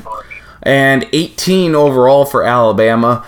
I think Devon. Side note, 18. We have to put an asterisk next to, because they didn't start doing polls until 1936. So any national title people claim before 1936 were some historian in years later were like, oh, actually, I think this team won the national title that they won. They don't count, but even in the primitive days of like 1938, they were like, hey, let's vote on who we think's the best team in the country, and that's how they decided it. Gotcha. And before then, it was basically schools just saying, oh, we're the national champions. They were like, well, there's nothing we can do about it if they want to say that. Whatever. Fair enough. I think Devontae Smith is still running down the field uncontested after a catch from Mac Jones. I mean, he just lit it up against Ohio State, which I don't... Only a half. Yeah, it's just... I mean, what he's doing is... What he did in that game, simply remarkable. I mean, truly shows that he was deserving to win the Heisman Trophy.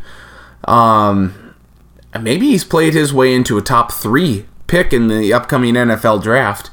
Size, I think, will be about the only thing that will be maybe a negative point against him. But I came in thinking, that this Ohio State secondary, that was the weak spot on their defense, especially, and Alabama sure exploited that.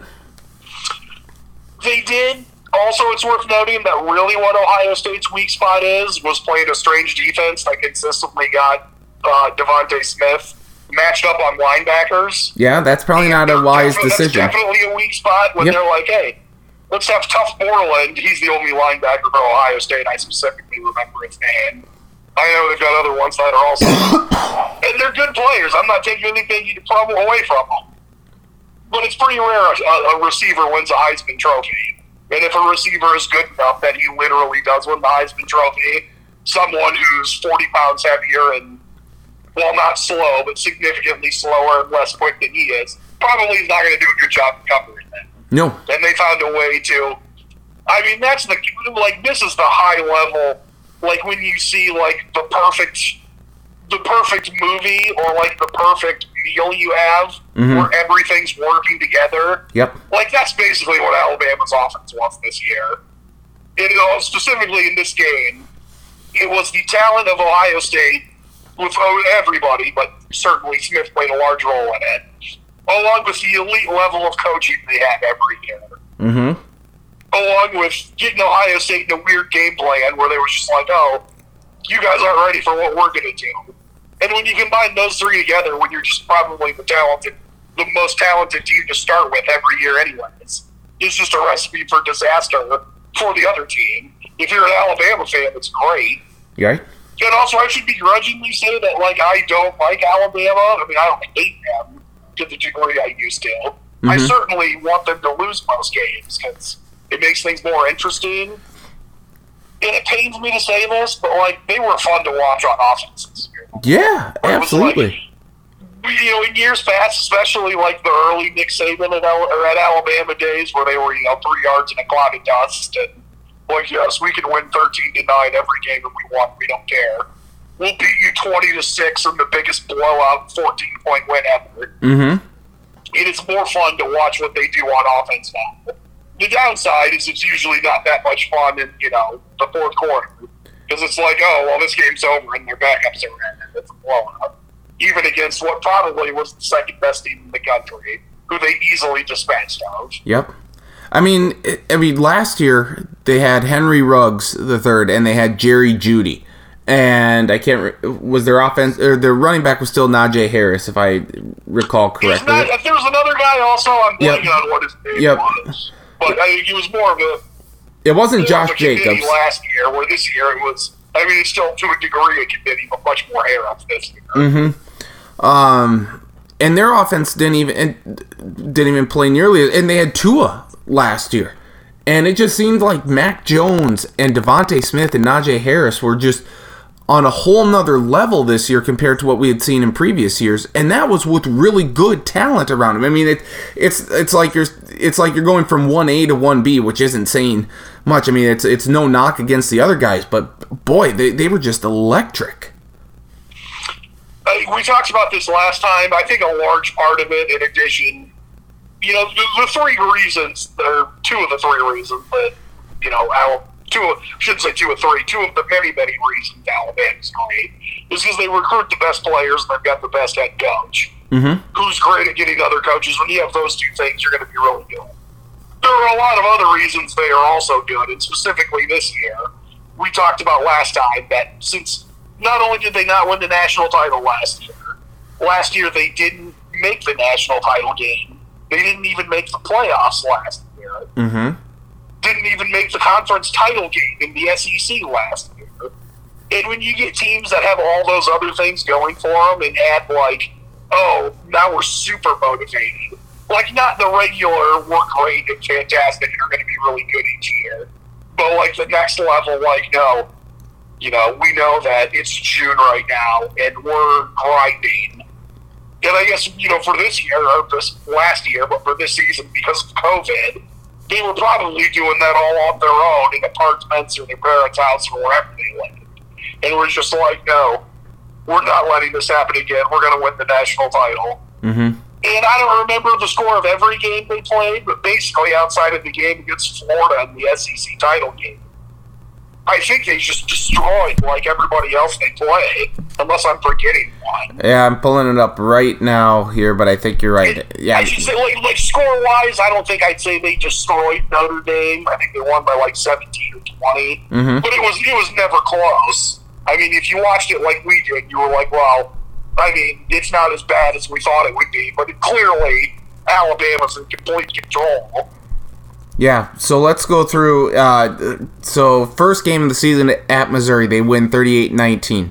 Then they beat Texas A&M 52-24, same score that they won the national championship by. Also, the Texas A&M team that finished ranked 5th or 6th in the country. Yes. Yep.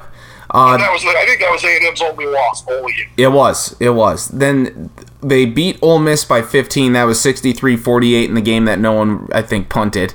Or at least Alabama didn't. They just rolled them offensively. For a long stretch, they couldn't stop Ole Miss stop Ole Miss's offense. Mm-hmm. It didn't matter because they were just you can do whatever you want. Unless you start converting successfully recovering onside kicks, we're going to win this game. Right.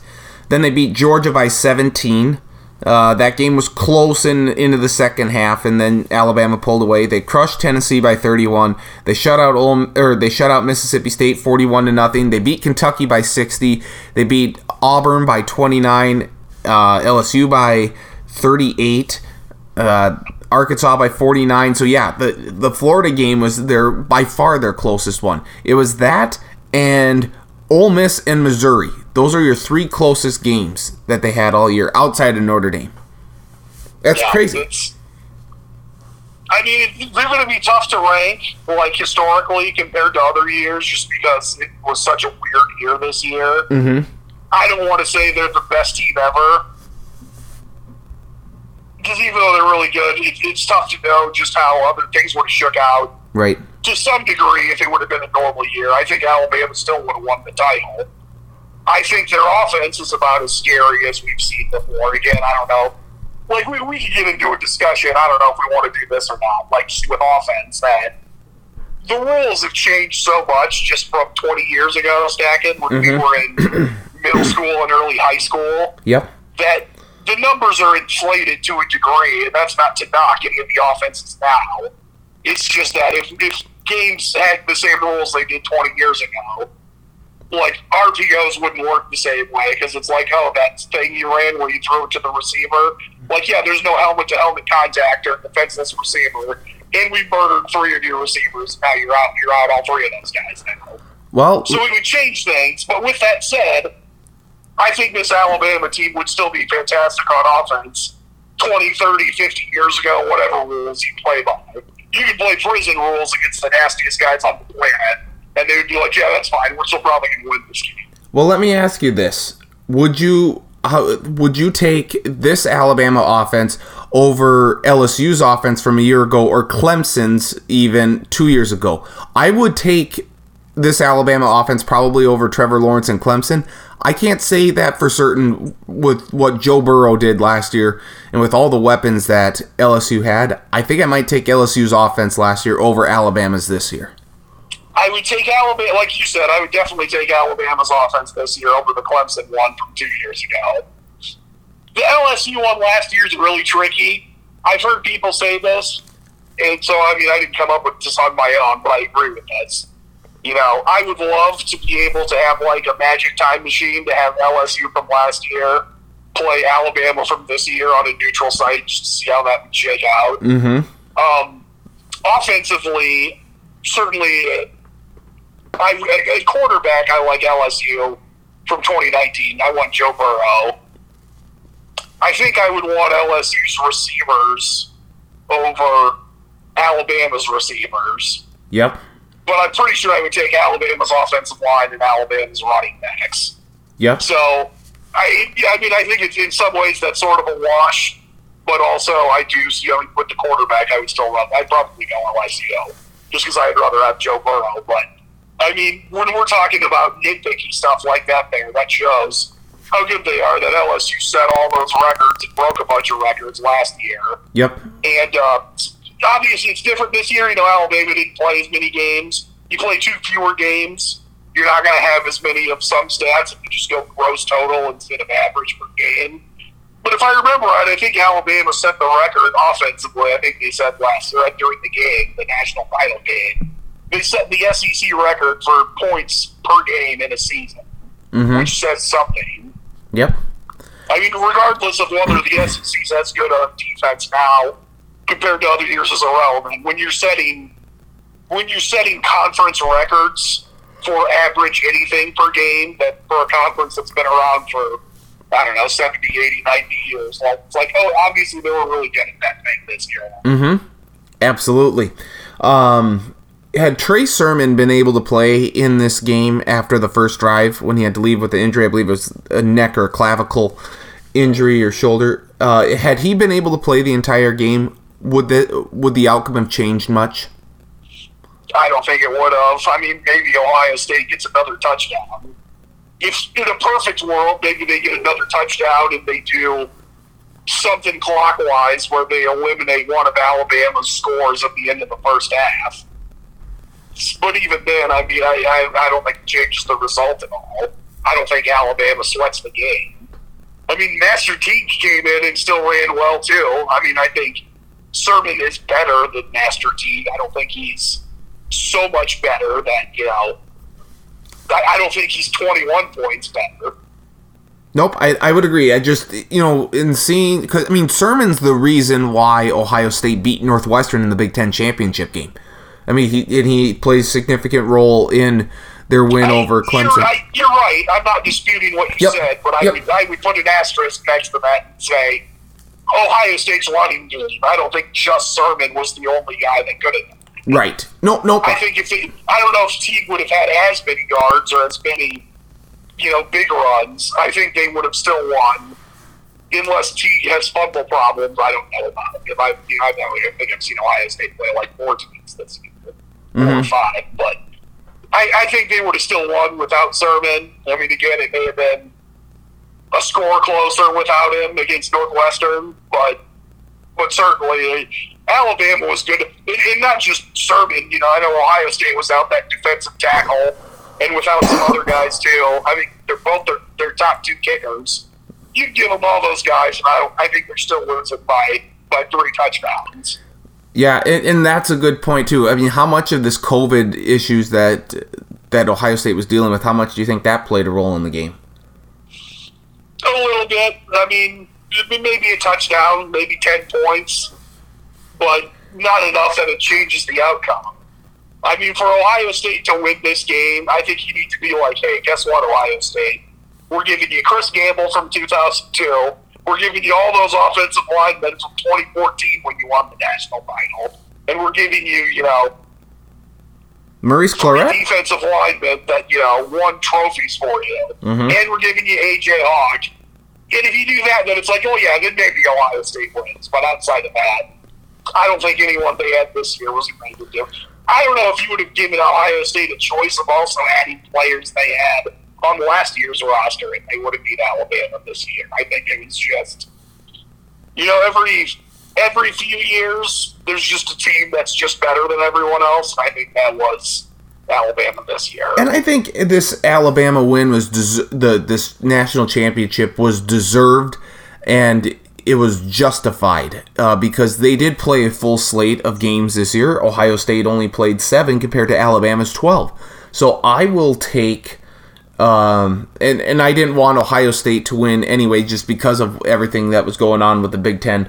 But it just seems like Alabama was a deserving champion given all that they've gone through and the rest of the college football world has had to deal with regarding COVID. It just seems like Alabama was the right choice, the right champion this year.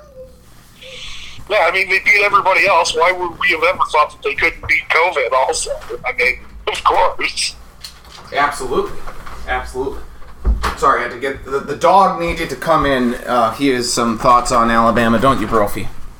No, I don't know. Okay, fine, never mind.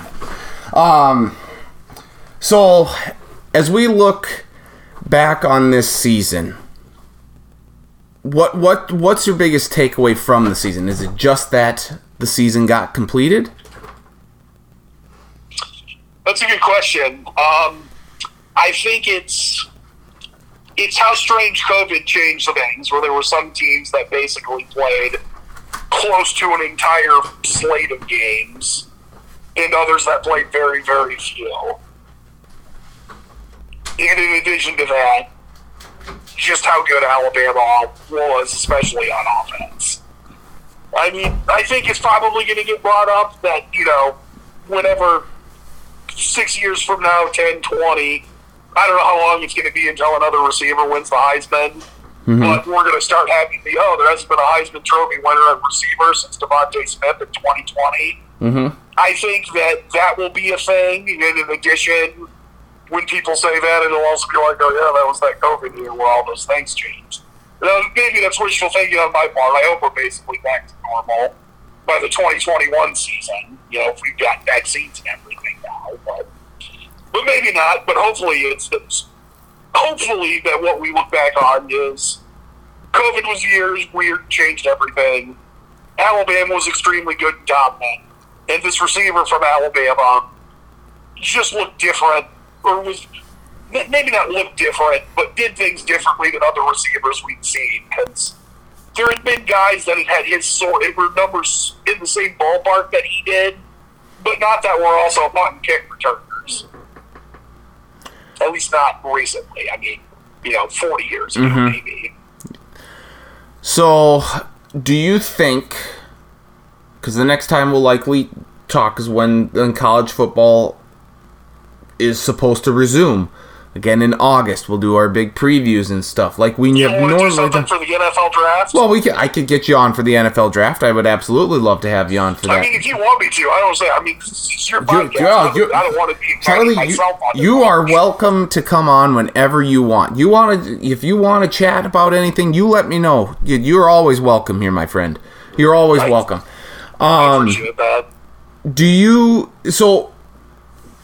you think that we will be able to do our full conference breakdowns and previews like we did a couple of years ago and stuff? Do you think college football in 2021 is going to be a regular full season? Will we be able to do bowl bound or not? Will we be able to have a full Capital One Bowl Mania next year? I know this is very hard to project so many months in advance because with COVID, things constantly change. But 7 months from now, in August, will we be doing our full conference previews? I think we will be. I'm not a virologist or anything like that. Just assuming how things work. I should say I did write that story for the Sheldon newspaper about the 1957 flu that changed the season for them. However many years ago that was, but certainly that does not make me an expert. Mm-hmm.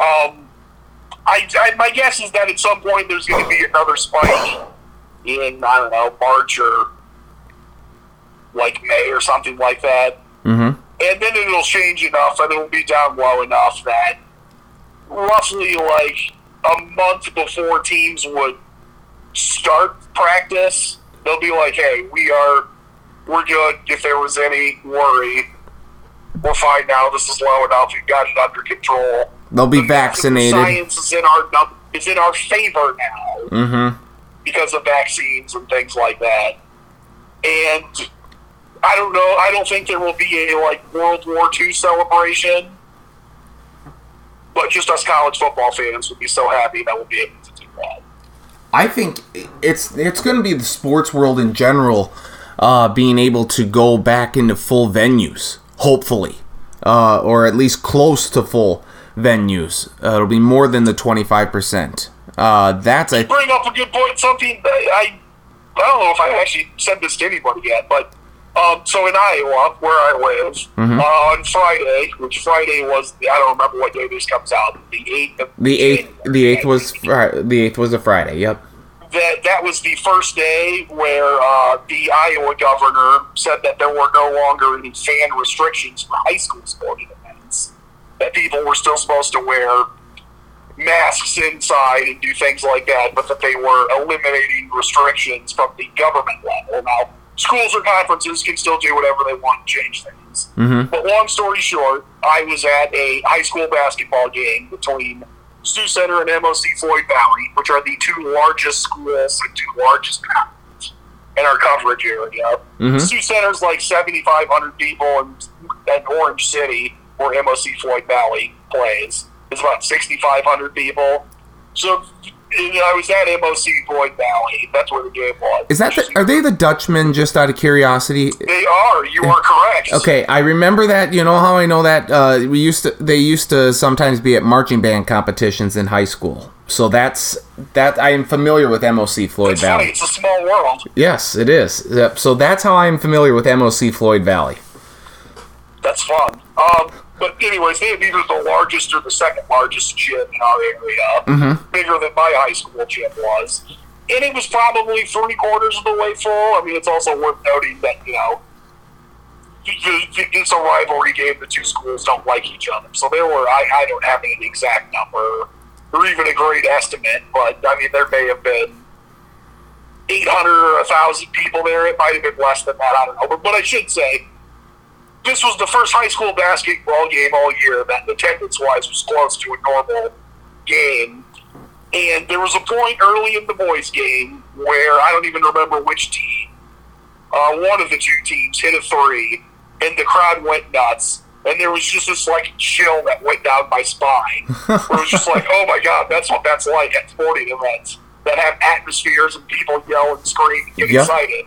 And I forgot that feeling. Yeah. And it was just like, oh my God, I've missed this so much. There's that feeling back in me. That's awesome. Excited. That's awesome. And it comes through, I mean, it doesn't come through on TV the same way, but, even if they pump in crowd noise when you're watching a pro or a college game, it's just not quite the same, and I think it'll make those games better. Certainly it'll make high school games I cover better. And I hope that by 2021 in August, that everything will be back to normal. Yep, I agree. And you know what? It does affect the like when you're watching it. It does when you're watching games. The on-court or the on-field product is affected because of the lack of energy within the building, within the arena, within the stadium. So your watching experience maybe doesn't affect a whole lot, but it's the way the teams play that does affect. I mean, again, look at the Vikings have a distinct home field advantage in US Bank Stadium when that place is rocking and filled to capacity. And they went 3-5 at home this year. I guarantee that doesn't happen if they're playing in a full packed stadium. It just doesn't happen. I think that the teams take that energy and they use it. I mean, home field road teams had an above 500 record in the NFL this year. So I don't know for sure with college football, but I have to imagine that home field was not nearly as significant a factor this year as opposed to other years. No. The crowds matter. It's a lot easier when there's just literally nobody yelling anything. Just be like, yeah, all right. Exactly. Sure, we can play at Penn State. This isn't intimidating to beat Penn State and Happy Valley and all. White out, be like white nobody there. I mean, it's so yeah. I think I like you. I hope that we have a full college football season next year. I think we're going to. I don't know if stadiums are going to be completely packed, but I certainly think it's going to be higher than the 25%. That's my belief right now. It's probably going to hover between it. It's going to be at least 50%, maybe hovering towards 3/4 full. I mean, I've been wrong on a lot of things anyway, so I might as well go all out.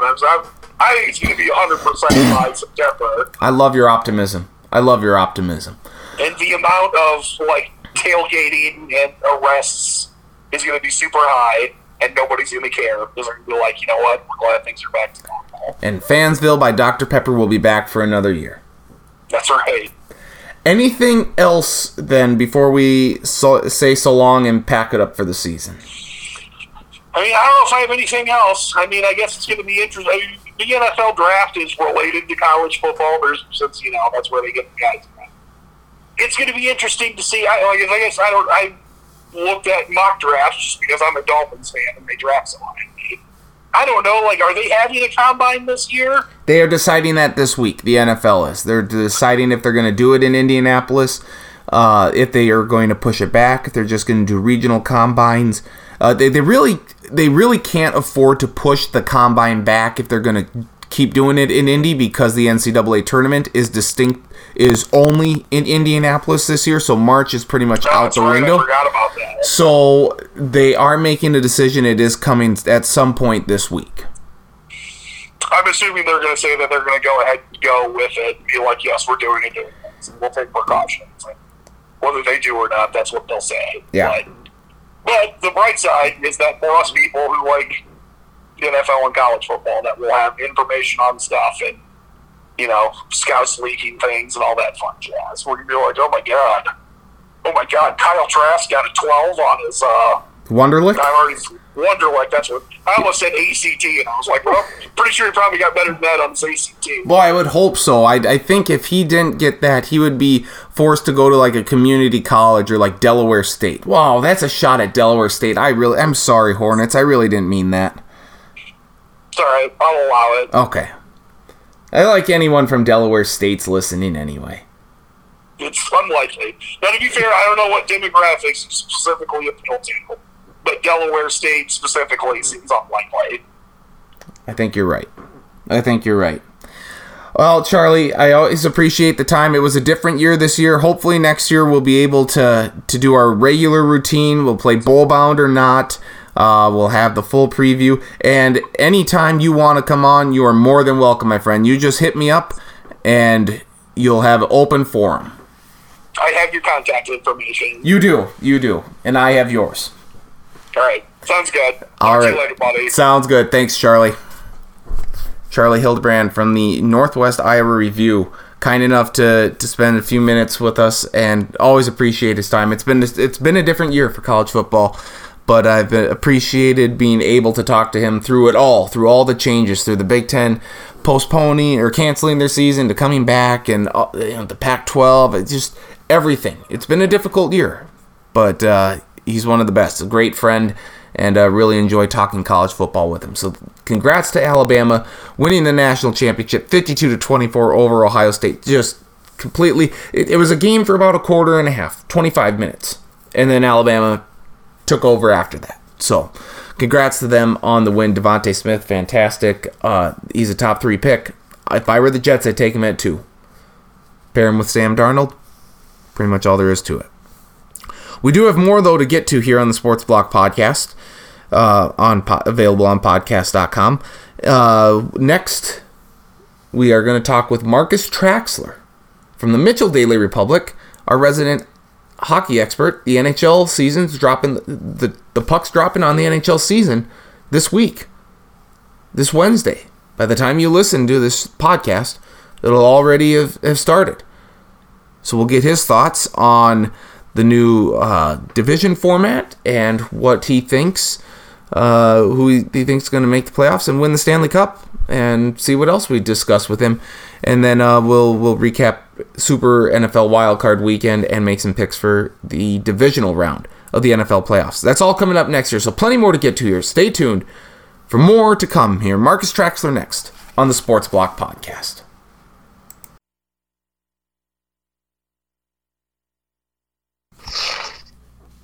All right, the NHL season here is upon us. Welcome back to the Sports Block Podcast, by the way. NHL season is upon us, a delayed start.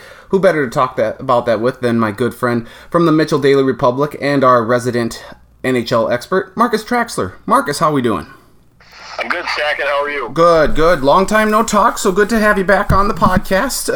I guess, we talked in October. The Lightning just finished wrapping up winning the Stanley Cup. And here we are now in January, a little bit of a delayed season, and a lot, is changing with this new NHL season. First off, how excited are you that hockey is finally back? Excited. I'm not over the moon about it, just because it does feel awkward. Mm-hmm. We are back on sort of a little bit more normal sports schedule now with the NBA and the NHL going, and both of those leagues playing abbreviated seasons to eventually hopefully get back on track to what their typical season is. But I am interested in the NHL for sure, just because there's these different divisions, and they're only going to play in the divisions, and the playoffs are going to be a little bit different. So I'm certainly interested in it. I think the Wild have a lot to keep an eye on. So I'm interested, but still kind of in football mode, and I always usually just naturally translate to basketball. Yep. This year might be different, just because college basketball is no guarantee this year either. So. Right. Yeah, and everything's different. With how the Summit League is playing their conference slate out, playing games on Fridays and Saturdays, and of course you have the Missouri Valley football going to begin here in February here in about a month. NBA has already gotten going, but they've run into a few COVID issues.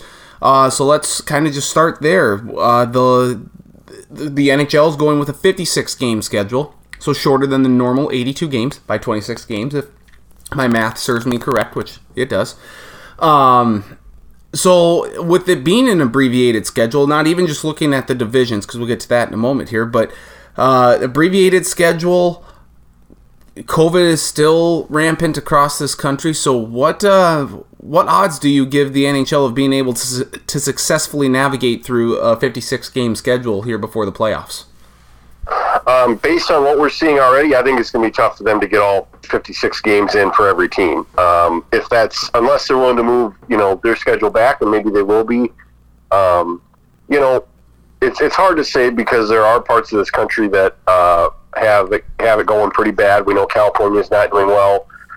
Florida, some of these warm weather locations are having another run through it. But I think you're just gonna have to, a lot like the NFL, if you've got 4 or 5 guys that are out and you still can manage to play, and there's going to be a taxi squad for hockey like there was for baseball. Mm-hmm. You might just have to play. I mean, I don't know what other way you can do it if the intent is to keep the schedule. So it'll be difficult, but we've already seen teams with problems. We've had the Canucks just shut down practice. You had the Stars with the first team. They had 5 or 6 guys that are out. Mm-hmm. I think maybe the Lightning too.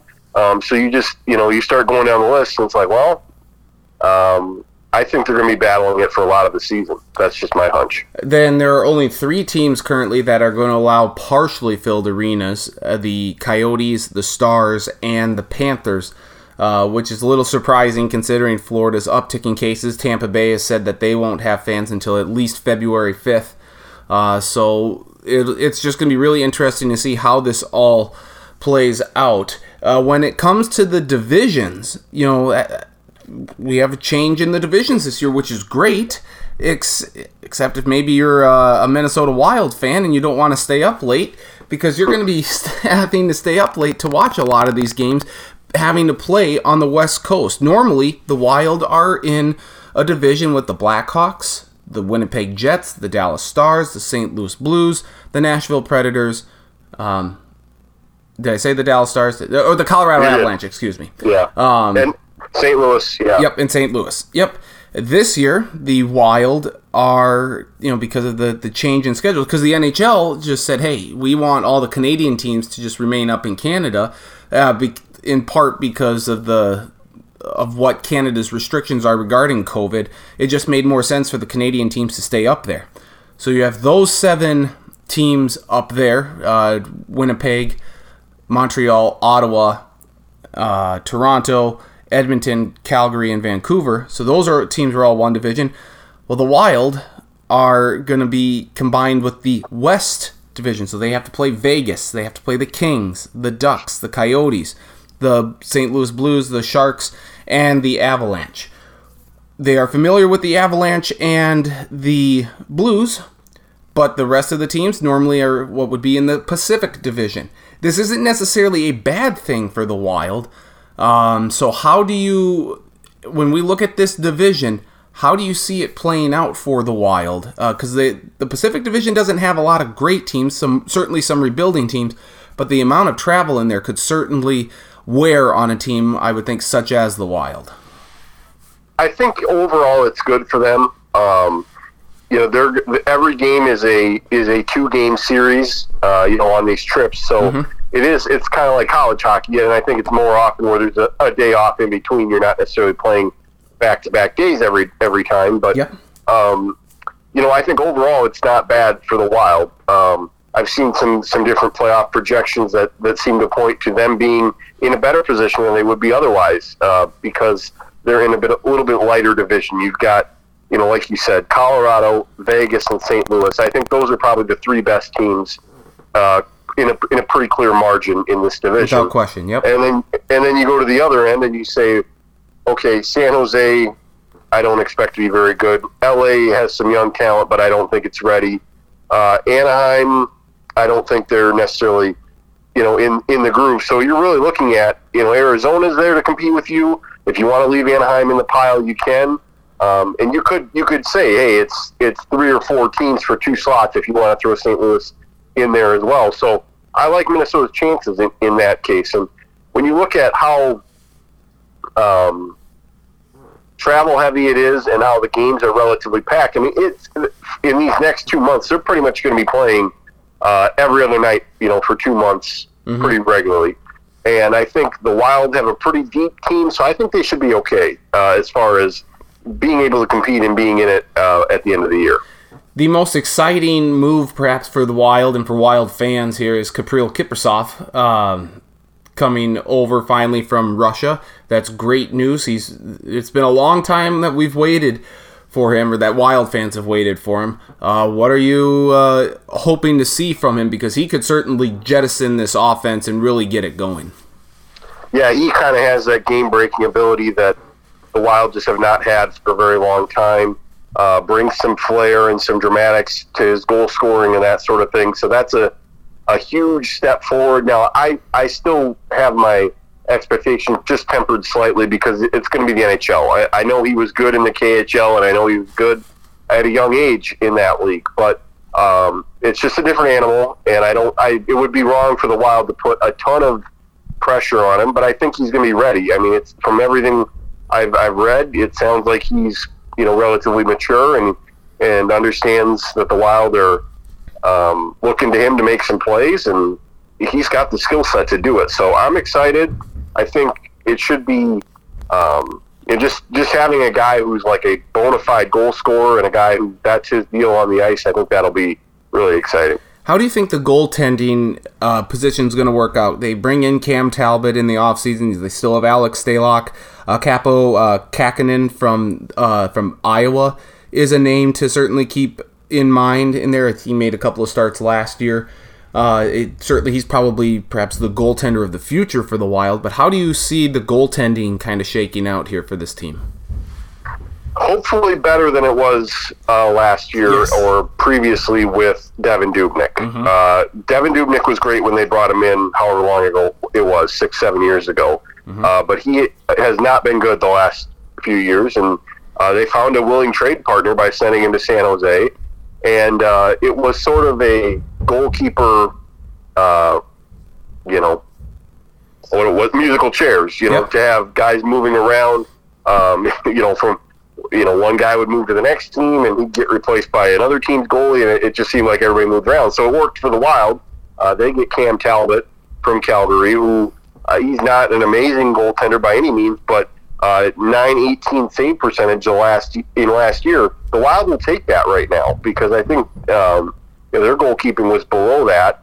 Dubnyk, he was flirting with 900 there for a while, so that makes a huge difference. That's a couple goals, every 3 games if you're facing 100 shots. So they hopefully that's a big step forward. And I mean, the thing for the Wild is that they're going to be in a position where they got to win games 2-1 and 3-2. They are not going to be. I mean, I think they're going to have depth. They'll have some options scoring wise, but this is not a team that can win very many 5-4 games or 6-5 or whatever. So hopefully that's a step forward. And like you said, they do have some other options. We've seen Stalock in pieces where he's a capable backup. So that's not something to be worried about, but I think we also kind of saw that he's not necessarily a number one goaltender. Otherwise, they would have gone with him.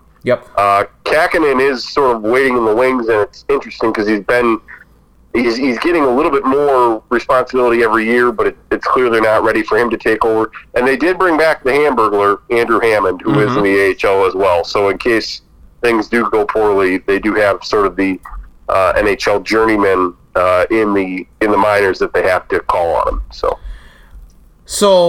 the Wild here, like I said, in that new division, I already mentioned that Canada has their own division. Then you look at the Central and the East. The East, not all that surprising. Washington, Boston, Pittsburgh, Philadelphia, the Rangers, the Islanders, the Devils, and Buffalo.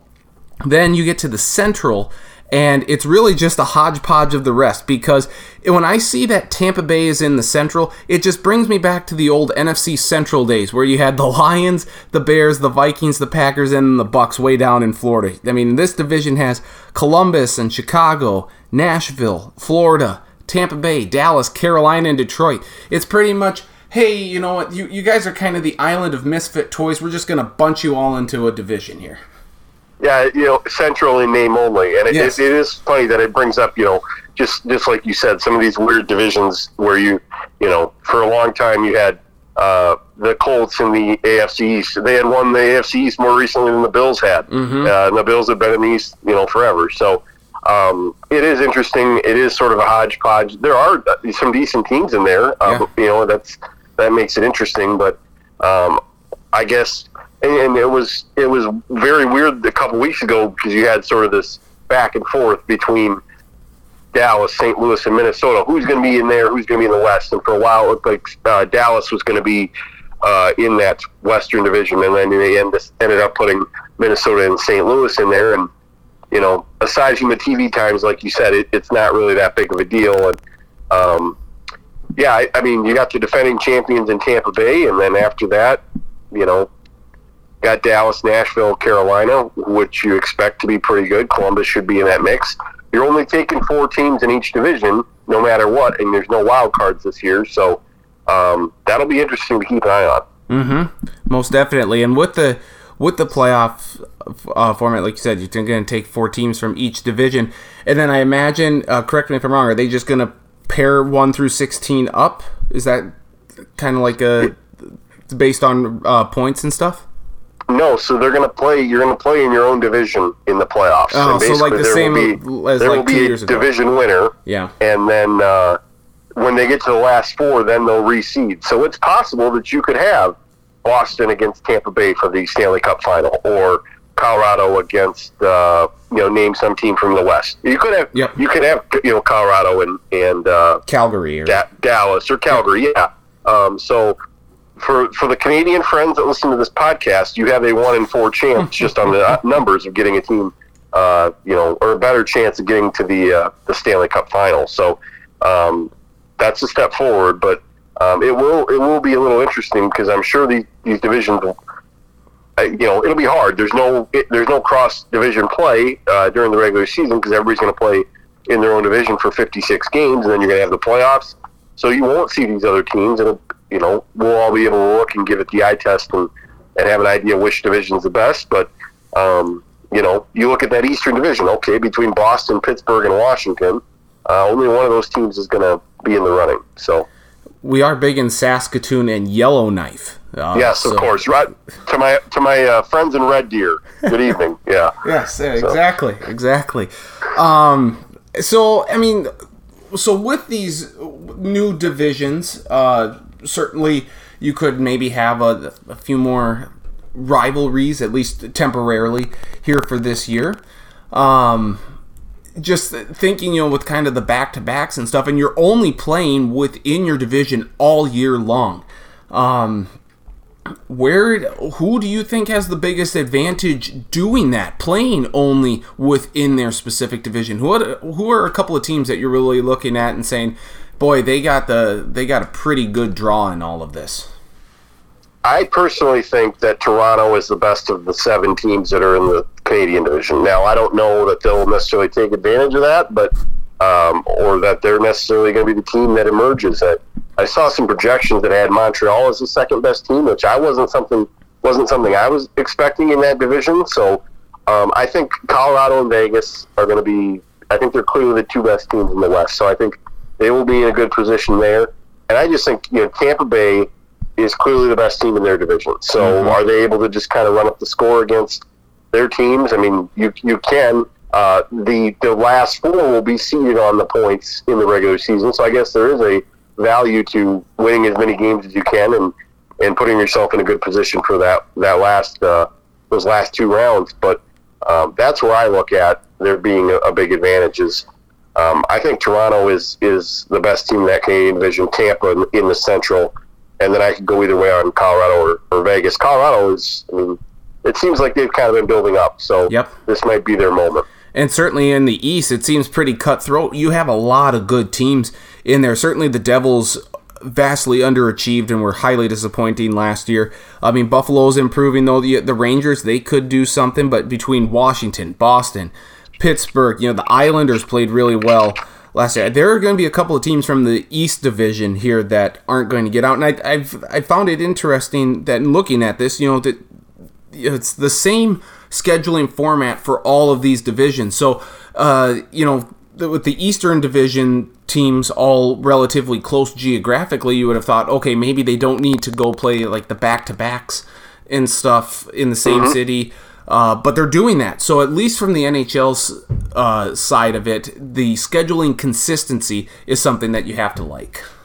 I think that's the most reasonable thing. And honestly, when you think about what are the things that sports will take out of this pandemic, I think this is one of the things they might take out of it is just to say, why are we having Minnesota and Dallas or whatever example you want to have? Why are we having those teams play each other three months apart, and making 2 trips? Why not just play 2 games over 3 days or 4 days or whatever you want it to be, and you're done with them, at least in that spot for the season, and then later in the year if Minnesota needs to go to Dallas, whatever, that's fine.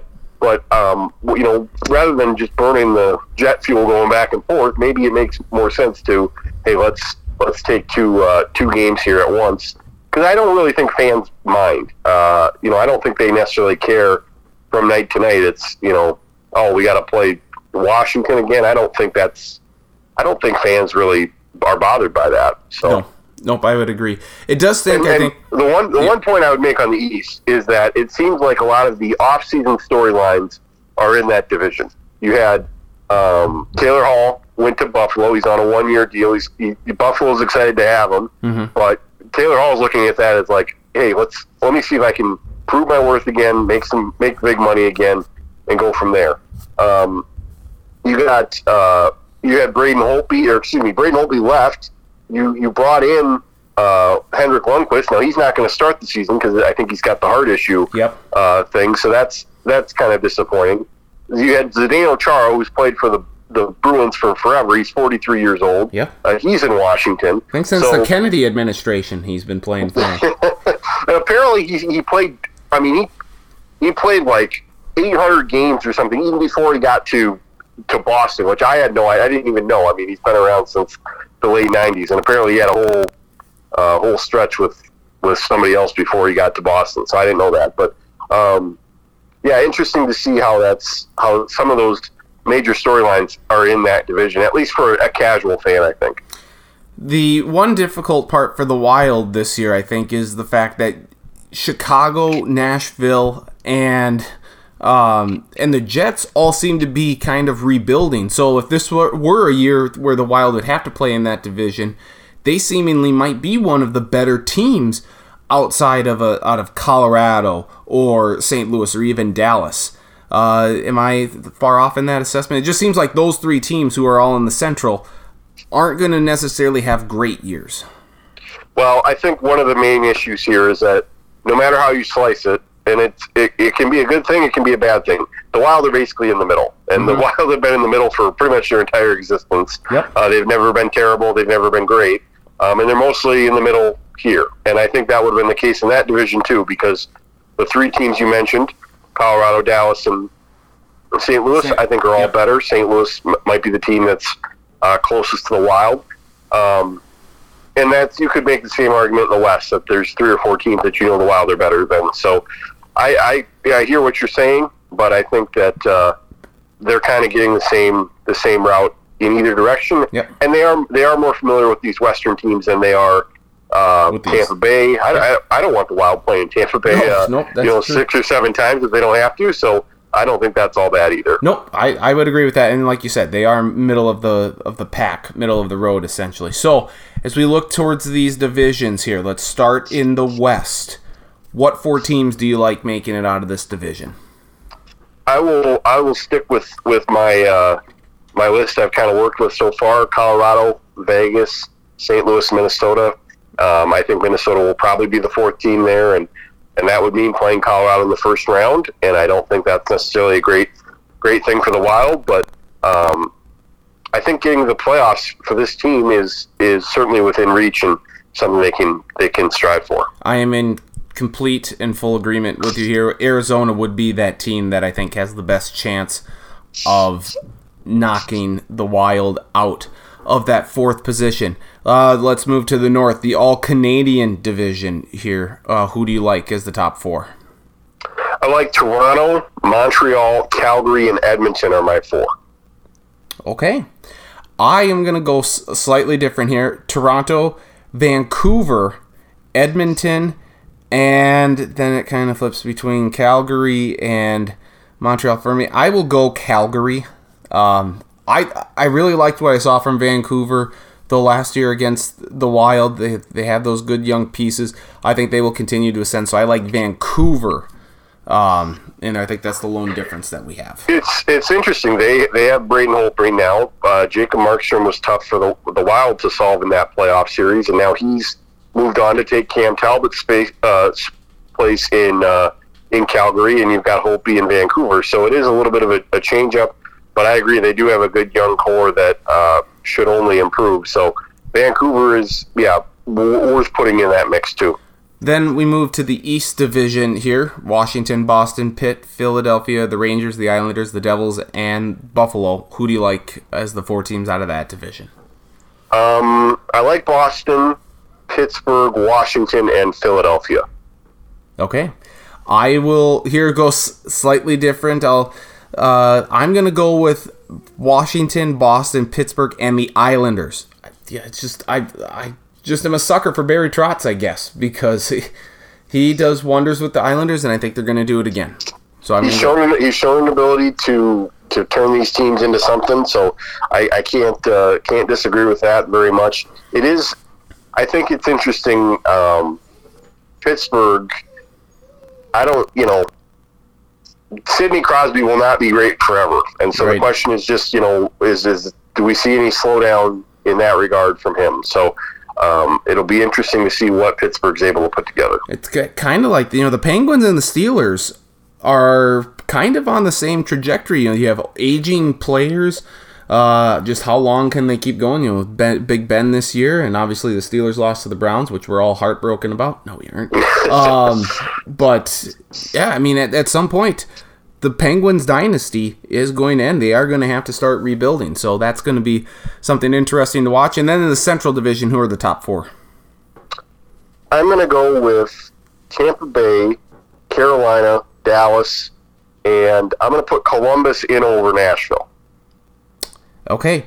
I am flip-flop. I'm in full agreement with you on Tampa Bay, Dallas, Carolina, and then it comes down to me between Florida and Columbus.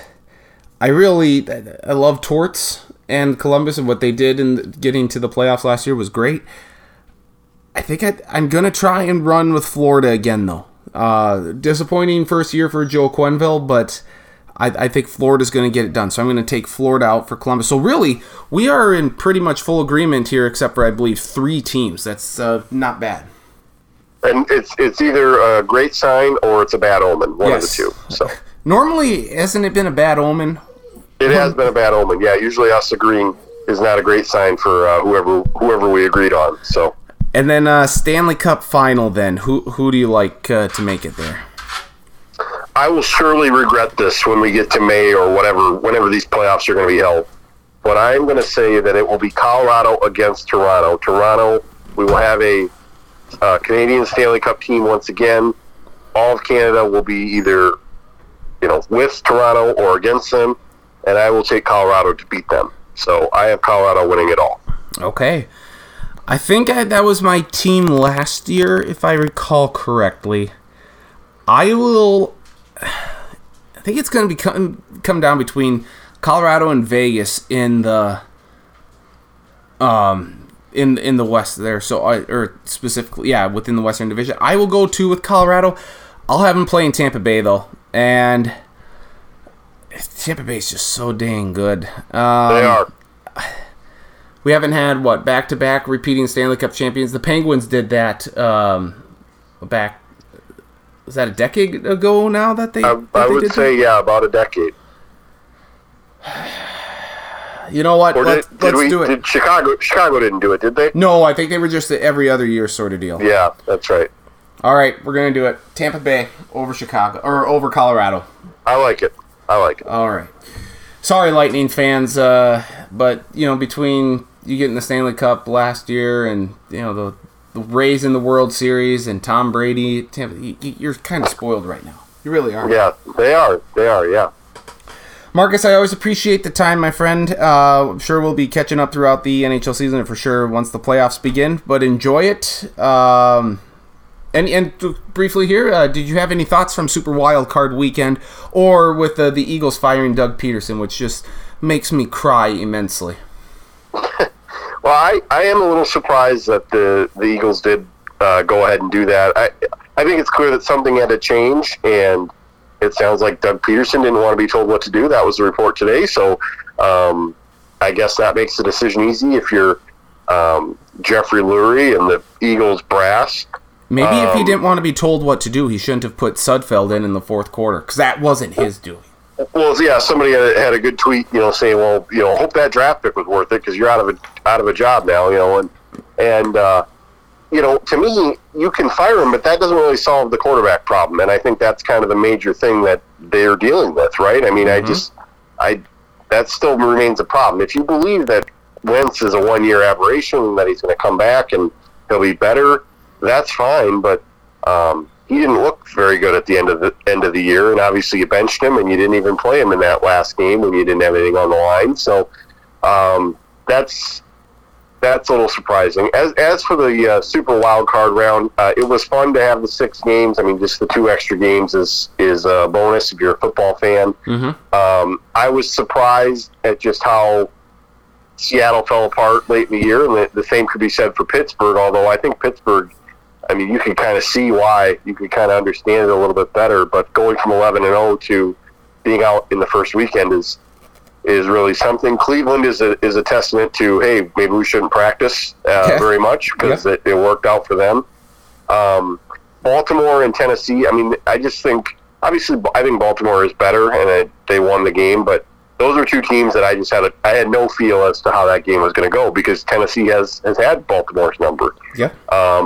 And I think the way that the Rams performed, it does leave me a little bit more optimistic about the game against the Packers, and that it'll be a good game. You know, I've kind of resigned myself to the fact that I think the Packers are going to be, they're at least going to be in the NFC Championship. They might well be in the Super Bowl. Mm-hmm. I wanted Tampa Bay to go play the Packers. That might still happen if they both win, but it'll be interesting to watch. I think Tampa Bay will beat New Orleans. I'm not impressed by Breeze right now, and I don't know. That's just my hunch on that game, and I fully expect to see Kansas City in the Super Bowl. If we have the Bills against Kansas City in the AFC Championship, I think that'd be fun. Yes. And I don't want Green Bay in the Super Bowl, but I could see us having Green Bay in Kansas City. Yep. So. No, I think that's the likely Super Bowl scenario. And doesn't it feel like now that we're in the middle of this, I mean, that one team getting the bye, it does feel like a huge advantage. Yep. Just to know that you didn't have to play this last week, it feels like you are closer to the Super Bowl, maybe closer than in past years. And yep. It's a huge advantage. And maybe both those teams will lose this week, and we'll all say, Rusty, who knows? But those are good teams. So. I think the one interesting note, specifically related to the Packers game against the Rams here, it's going to come down to how healthy Aaron Donald and Cooper Kupp are. Specifically Aaron Donald, because he's the best in the business. Troy Aikman says he's the best he's ever seen. Take it for what it's worth from Troy Aikman. Yep. But if the Rams are as healthy as they can be outside of the quarterback position, I give them a puncher's chance to beat Green Bay. But it does seem like it's just all headed, looking like Green Bay is going to be down in Tampa Bay for the Super Bowl. What team do you think would give the Packers more of a fight in the NFC Championship game, the Saints or the Bucks? I'm leaning towards the Bucks. I don't know. When you're watching Breeze, what do you think right now? Because I don't think he's that good. Nope. I mean, and Kamara is good, and the running is good, and their defense is pretty solid. I mean, you don't want to compare it to Trubisky, the Nickelodeon Player of the Game. Congrats, Mitch, on that. That's stuff you'll live with forever. But I just think Tampa Bay's defense is solid.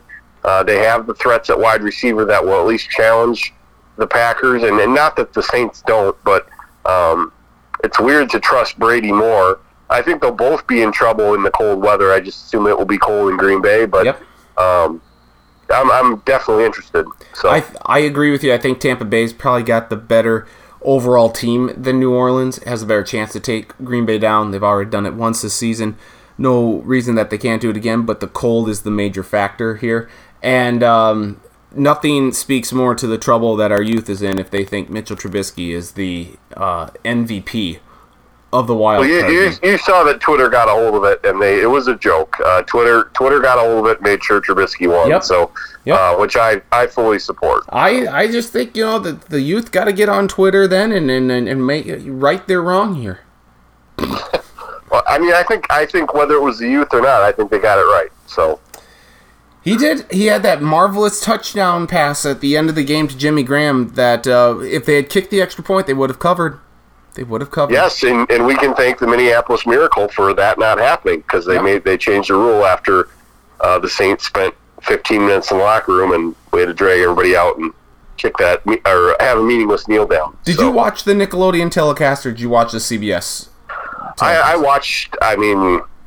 I probably watched total like 15 minutes of it, 20 minutes of it. I mean, I thought it was pretty well done. I thought it was a good idea. I think when it was announced 5 months ago or whatever that they were going to have a game on Nickelodeon, I kind of laughed about it like everybody else. But if you're trying to get a new audience into the game, and the NFL will need kids to get involved or kids to be interested, I think it's a good way to try it. And it is a complex sport. We just take it for granted that we know what's happening with football. Mm-hmm. But we look at cricket or some other sport, and we have no idea what's going on. So, exactly. I think introducing it at a young age in a way that's approachable is a good idea. And it was funny because you saw on Twitter, people kind of laughing at, like, could you see MLB doing that? No, because some of them are just, it just seems like they're so stodgy about, the rules. Unwritten rules and all the problems that baseball has. And, I think we've got the national championship game. You had the wild card game on ESPN where there's a mega cast option. I spent a lot of time watching ESPN2 or ESPN Plus, I think it was, had the broadcast of, kind of like the analytics stream and the betting. I thought it was great. I was entertained by it. So Nate Burleson did a hell of a job. He did a hell of a job there. What's that? Nate Burleson on Nickelodeon. Yeah, he did a great job. Yeah. So, yeah. I hope they do it again for the Super Bowl or for some other time down the line, because it is a great way to get kids involved, just help them understand the game simply. When you watch it, you understand, like, a lot of these, analysts that you hear during the game, they're overdoing it, man, because it doesn't have to be this hard to explain. If Nate Burleson can explain it to an 8-year-old kid in a clear manner, then that should maybe be the goal. So. Yep, absolutely. Marcus, I always appreciate the time, my friend. Like I said, we'll hopefully chat soon. But you take care, and we'll chat soon. Thanks, Stackin'. Thank you, Marcus. Marcus Traxler from the Mitchell Daily Republic. Always appreciate his time there. Great stuff. It's great stuff there. So the NHL season beginning this week. We'll see how the Wild do. New division, so that's good. Well, let's wrap up this week's edition of the Sports Block Podcast with a look back at Super Wildcard Weekend and make some early picks for Divisional Weekend.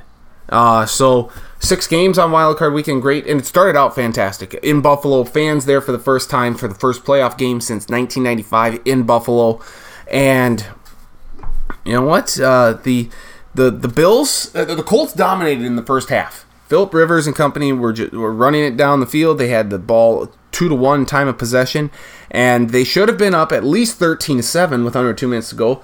Said Frank Wright goes for it on 4th down. They don't convert. Bills drive all the way down, score a touchdown, and just like that, at the end of the half, it's 14-10 Buffalo, and it felt like the Colts should have been up by at least a score, if not more, or maybe even if you're down 14-13, so be it. Bills take advantage in the second half. They get up big, but the Colts kept battling back. Had a chance to win it late on a Hail Mary, but Phillip Rivers' pass ultimately fell short. They probably shouldn't have even had that because the NFL officiating crew didn't do a good job on a Zach Pascal fumble that they said he was down and then didn't reverse it. Inconclusive evidence. It was bad. But the Bills get their first playoff win since 1995, so congrats to them. LA Rams beat the Seattle Seahawks 30-20. John Wolford got the start at QB for LA. Got knocked out on the second possession of the game, I think, after Jamal Adams hit him in the head with his shoulder. Jared Goff came in, bum thumb and all, and played okay, but this was all about the Rams' defense. They swarmed the Seahawks offense pretty much all game long. Aaron Donald had 2 sacks. He left with bruised ribs, so that concerns me for their game against Green Bay this week. But the Seahawks offense, Russell Wilson just couldn't get anything going. They looked bad. They looked really bad, and the Seahawks have looked that way several times throughout this season, where they're slow on offense and try and turn it on late. Not this time, though, so the Rams get the win there. And then Saturday night, Tom Brady and the Bucs beat Taylor Heineke in Washington 31-23. Brady and company had a good passing day to Mike Evans and Chris Godwin, Antonio Brown. Some big stuff there. Taylor Heineke, though, awfully impressive for Washington in the loss. Over 300 yards through the air and a passing touchdown. Almost 50 yards rushing and a rushing touchdown as well. So Washington did very good. He's going to get paid this offseason because of his performance in this game. Sunday then, the Baltimore Ravens spotted the Tennessee Titans 10 early points, and then Lamar Jackson and company went to work scoring the next 17, including a ridiculous run by Lamar Jackson, 48 yards for the score. Tied the game up at 10 late in the first half. The Titans were then trailing 17-13 in the fourth quarter, 4th and 2 from the Ravens 40, and they punted it. with like 10 minutes to go. You don't do that. Just run it. But then again, Derrick Henry had only 40 yards rushing for the entire game. They punted it. The Ravens go down, get a field goal. Titans ultimately lose 20-13. Every time the two teams have met in the playoffs, the road team has won. Fun fact. The New Orleans Saints beat the Chicago Bears 21-9. Pretty boring game, but it was fun watching on Nickelodeon. Noah Eagle, son of the great Ian Eagle, who called Colts Bills on Saturday. Girl from Nickelodeon, the star there, she was fine. And Nate Burleson, wonderful job. Slime cannons, everything. This is who cares about the game? Saints won. Bears suck on offense. This was all about Nickelodeon, the great Nickelodeon shows, Legends of the Hidden Temple, Rugrats. Hey Arnold, Doug, just Double Dare, just so many great ones. Rocket Power, Slime, it was great. And then the major game, the major eye-opening COVID issues all about for Cleveland throughout the week. And on the very first snap of the game, Marquise Pouncey, Steelers safety, snaps it over Big Ben's head. The Browns recover in the end zone for a touchdown, and they would force more turnovers from Big Ben, a couple of interceptions in the first quarter. Browns were up 28-0 at the end of the first quarter. Kind of got a little lackadaisical on offense there in middle parts of the second and the third quarter. The Steelers got within 12. It was 35-23. But then the Browns would score Nick Chubb on a screen pass, 42-23, and ultimately the Browns would win 48-37. Huge win for them. Browns, that is their first playoff win since 1994. And congratulations to the city of Cleveland, to Northeast Ohio and Browns fans everywhere. You deserve it. As we go now to Divisional Wildcard Weekend. Only 4 games this weekend, so we were fortunate to have 6. It's down to 4 now. So it starts Saturday afternoon. 6-seeded LA Rams against the 1-seed Green Bay Packers, 4:35 p.m. Eastern, 3:35 p.m. Central Time on Fox. I think the Rams could actually give the Packers a run for their money because they can run the ball and their defense is so good. Jalen Ramsey, Aaron Donald, great, but how healthy is Aaron Donald? That's the key. We'll see what the Packers can do. I think I give the Rams a good chance in this one, but ultimately Green Bay prevails. Baltimore Ravens, 5-seed at the Buffalo Bills, the 2-seed, 8:15 p.m. Eastern, 7:15 p.m. Central Time on NBC. I'm tempted to go with the Ravens here just because Lamar Jackson and company have been running so well. Buffalo's really going to have to sell out to stop the run. But I don't know. The Ravens defense is good. I'm going to ride with Josh Allen, though, and the Bills. I said that they're the most dangerous team in the AFC. They're my AFC representative in the Super Bowl. I'll go with the Bills, but I don't say that with a great deal of certainty at all. Then on Sunday, Cleveland Browns, 6th seed in the AFC at the 1-seed. Kansas City Chiefs, 3:05 p.m. Eastern, 2:05 p.m. Central Time on CBS. Browns fans, it's great. You're going to have your head coach back, Kevin Stefanski. You're going to have your whole team back, which is great.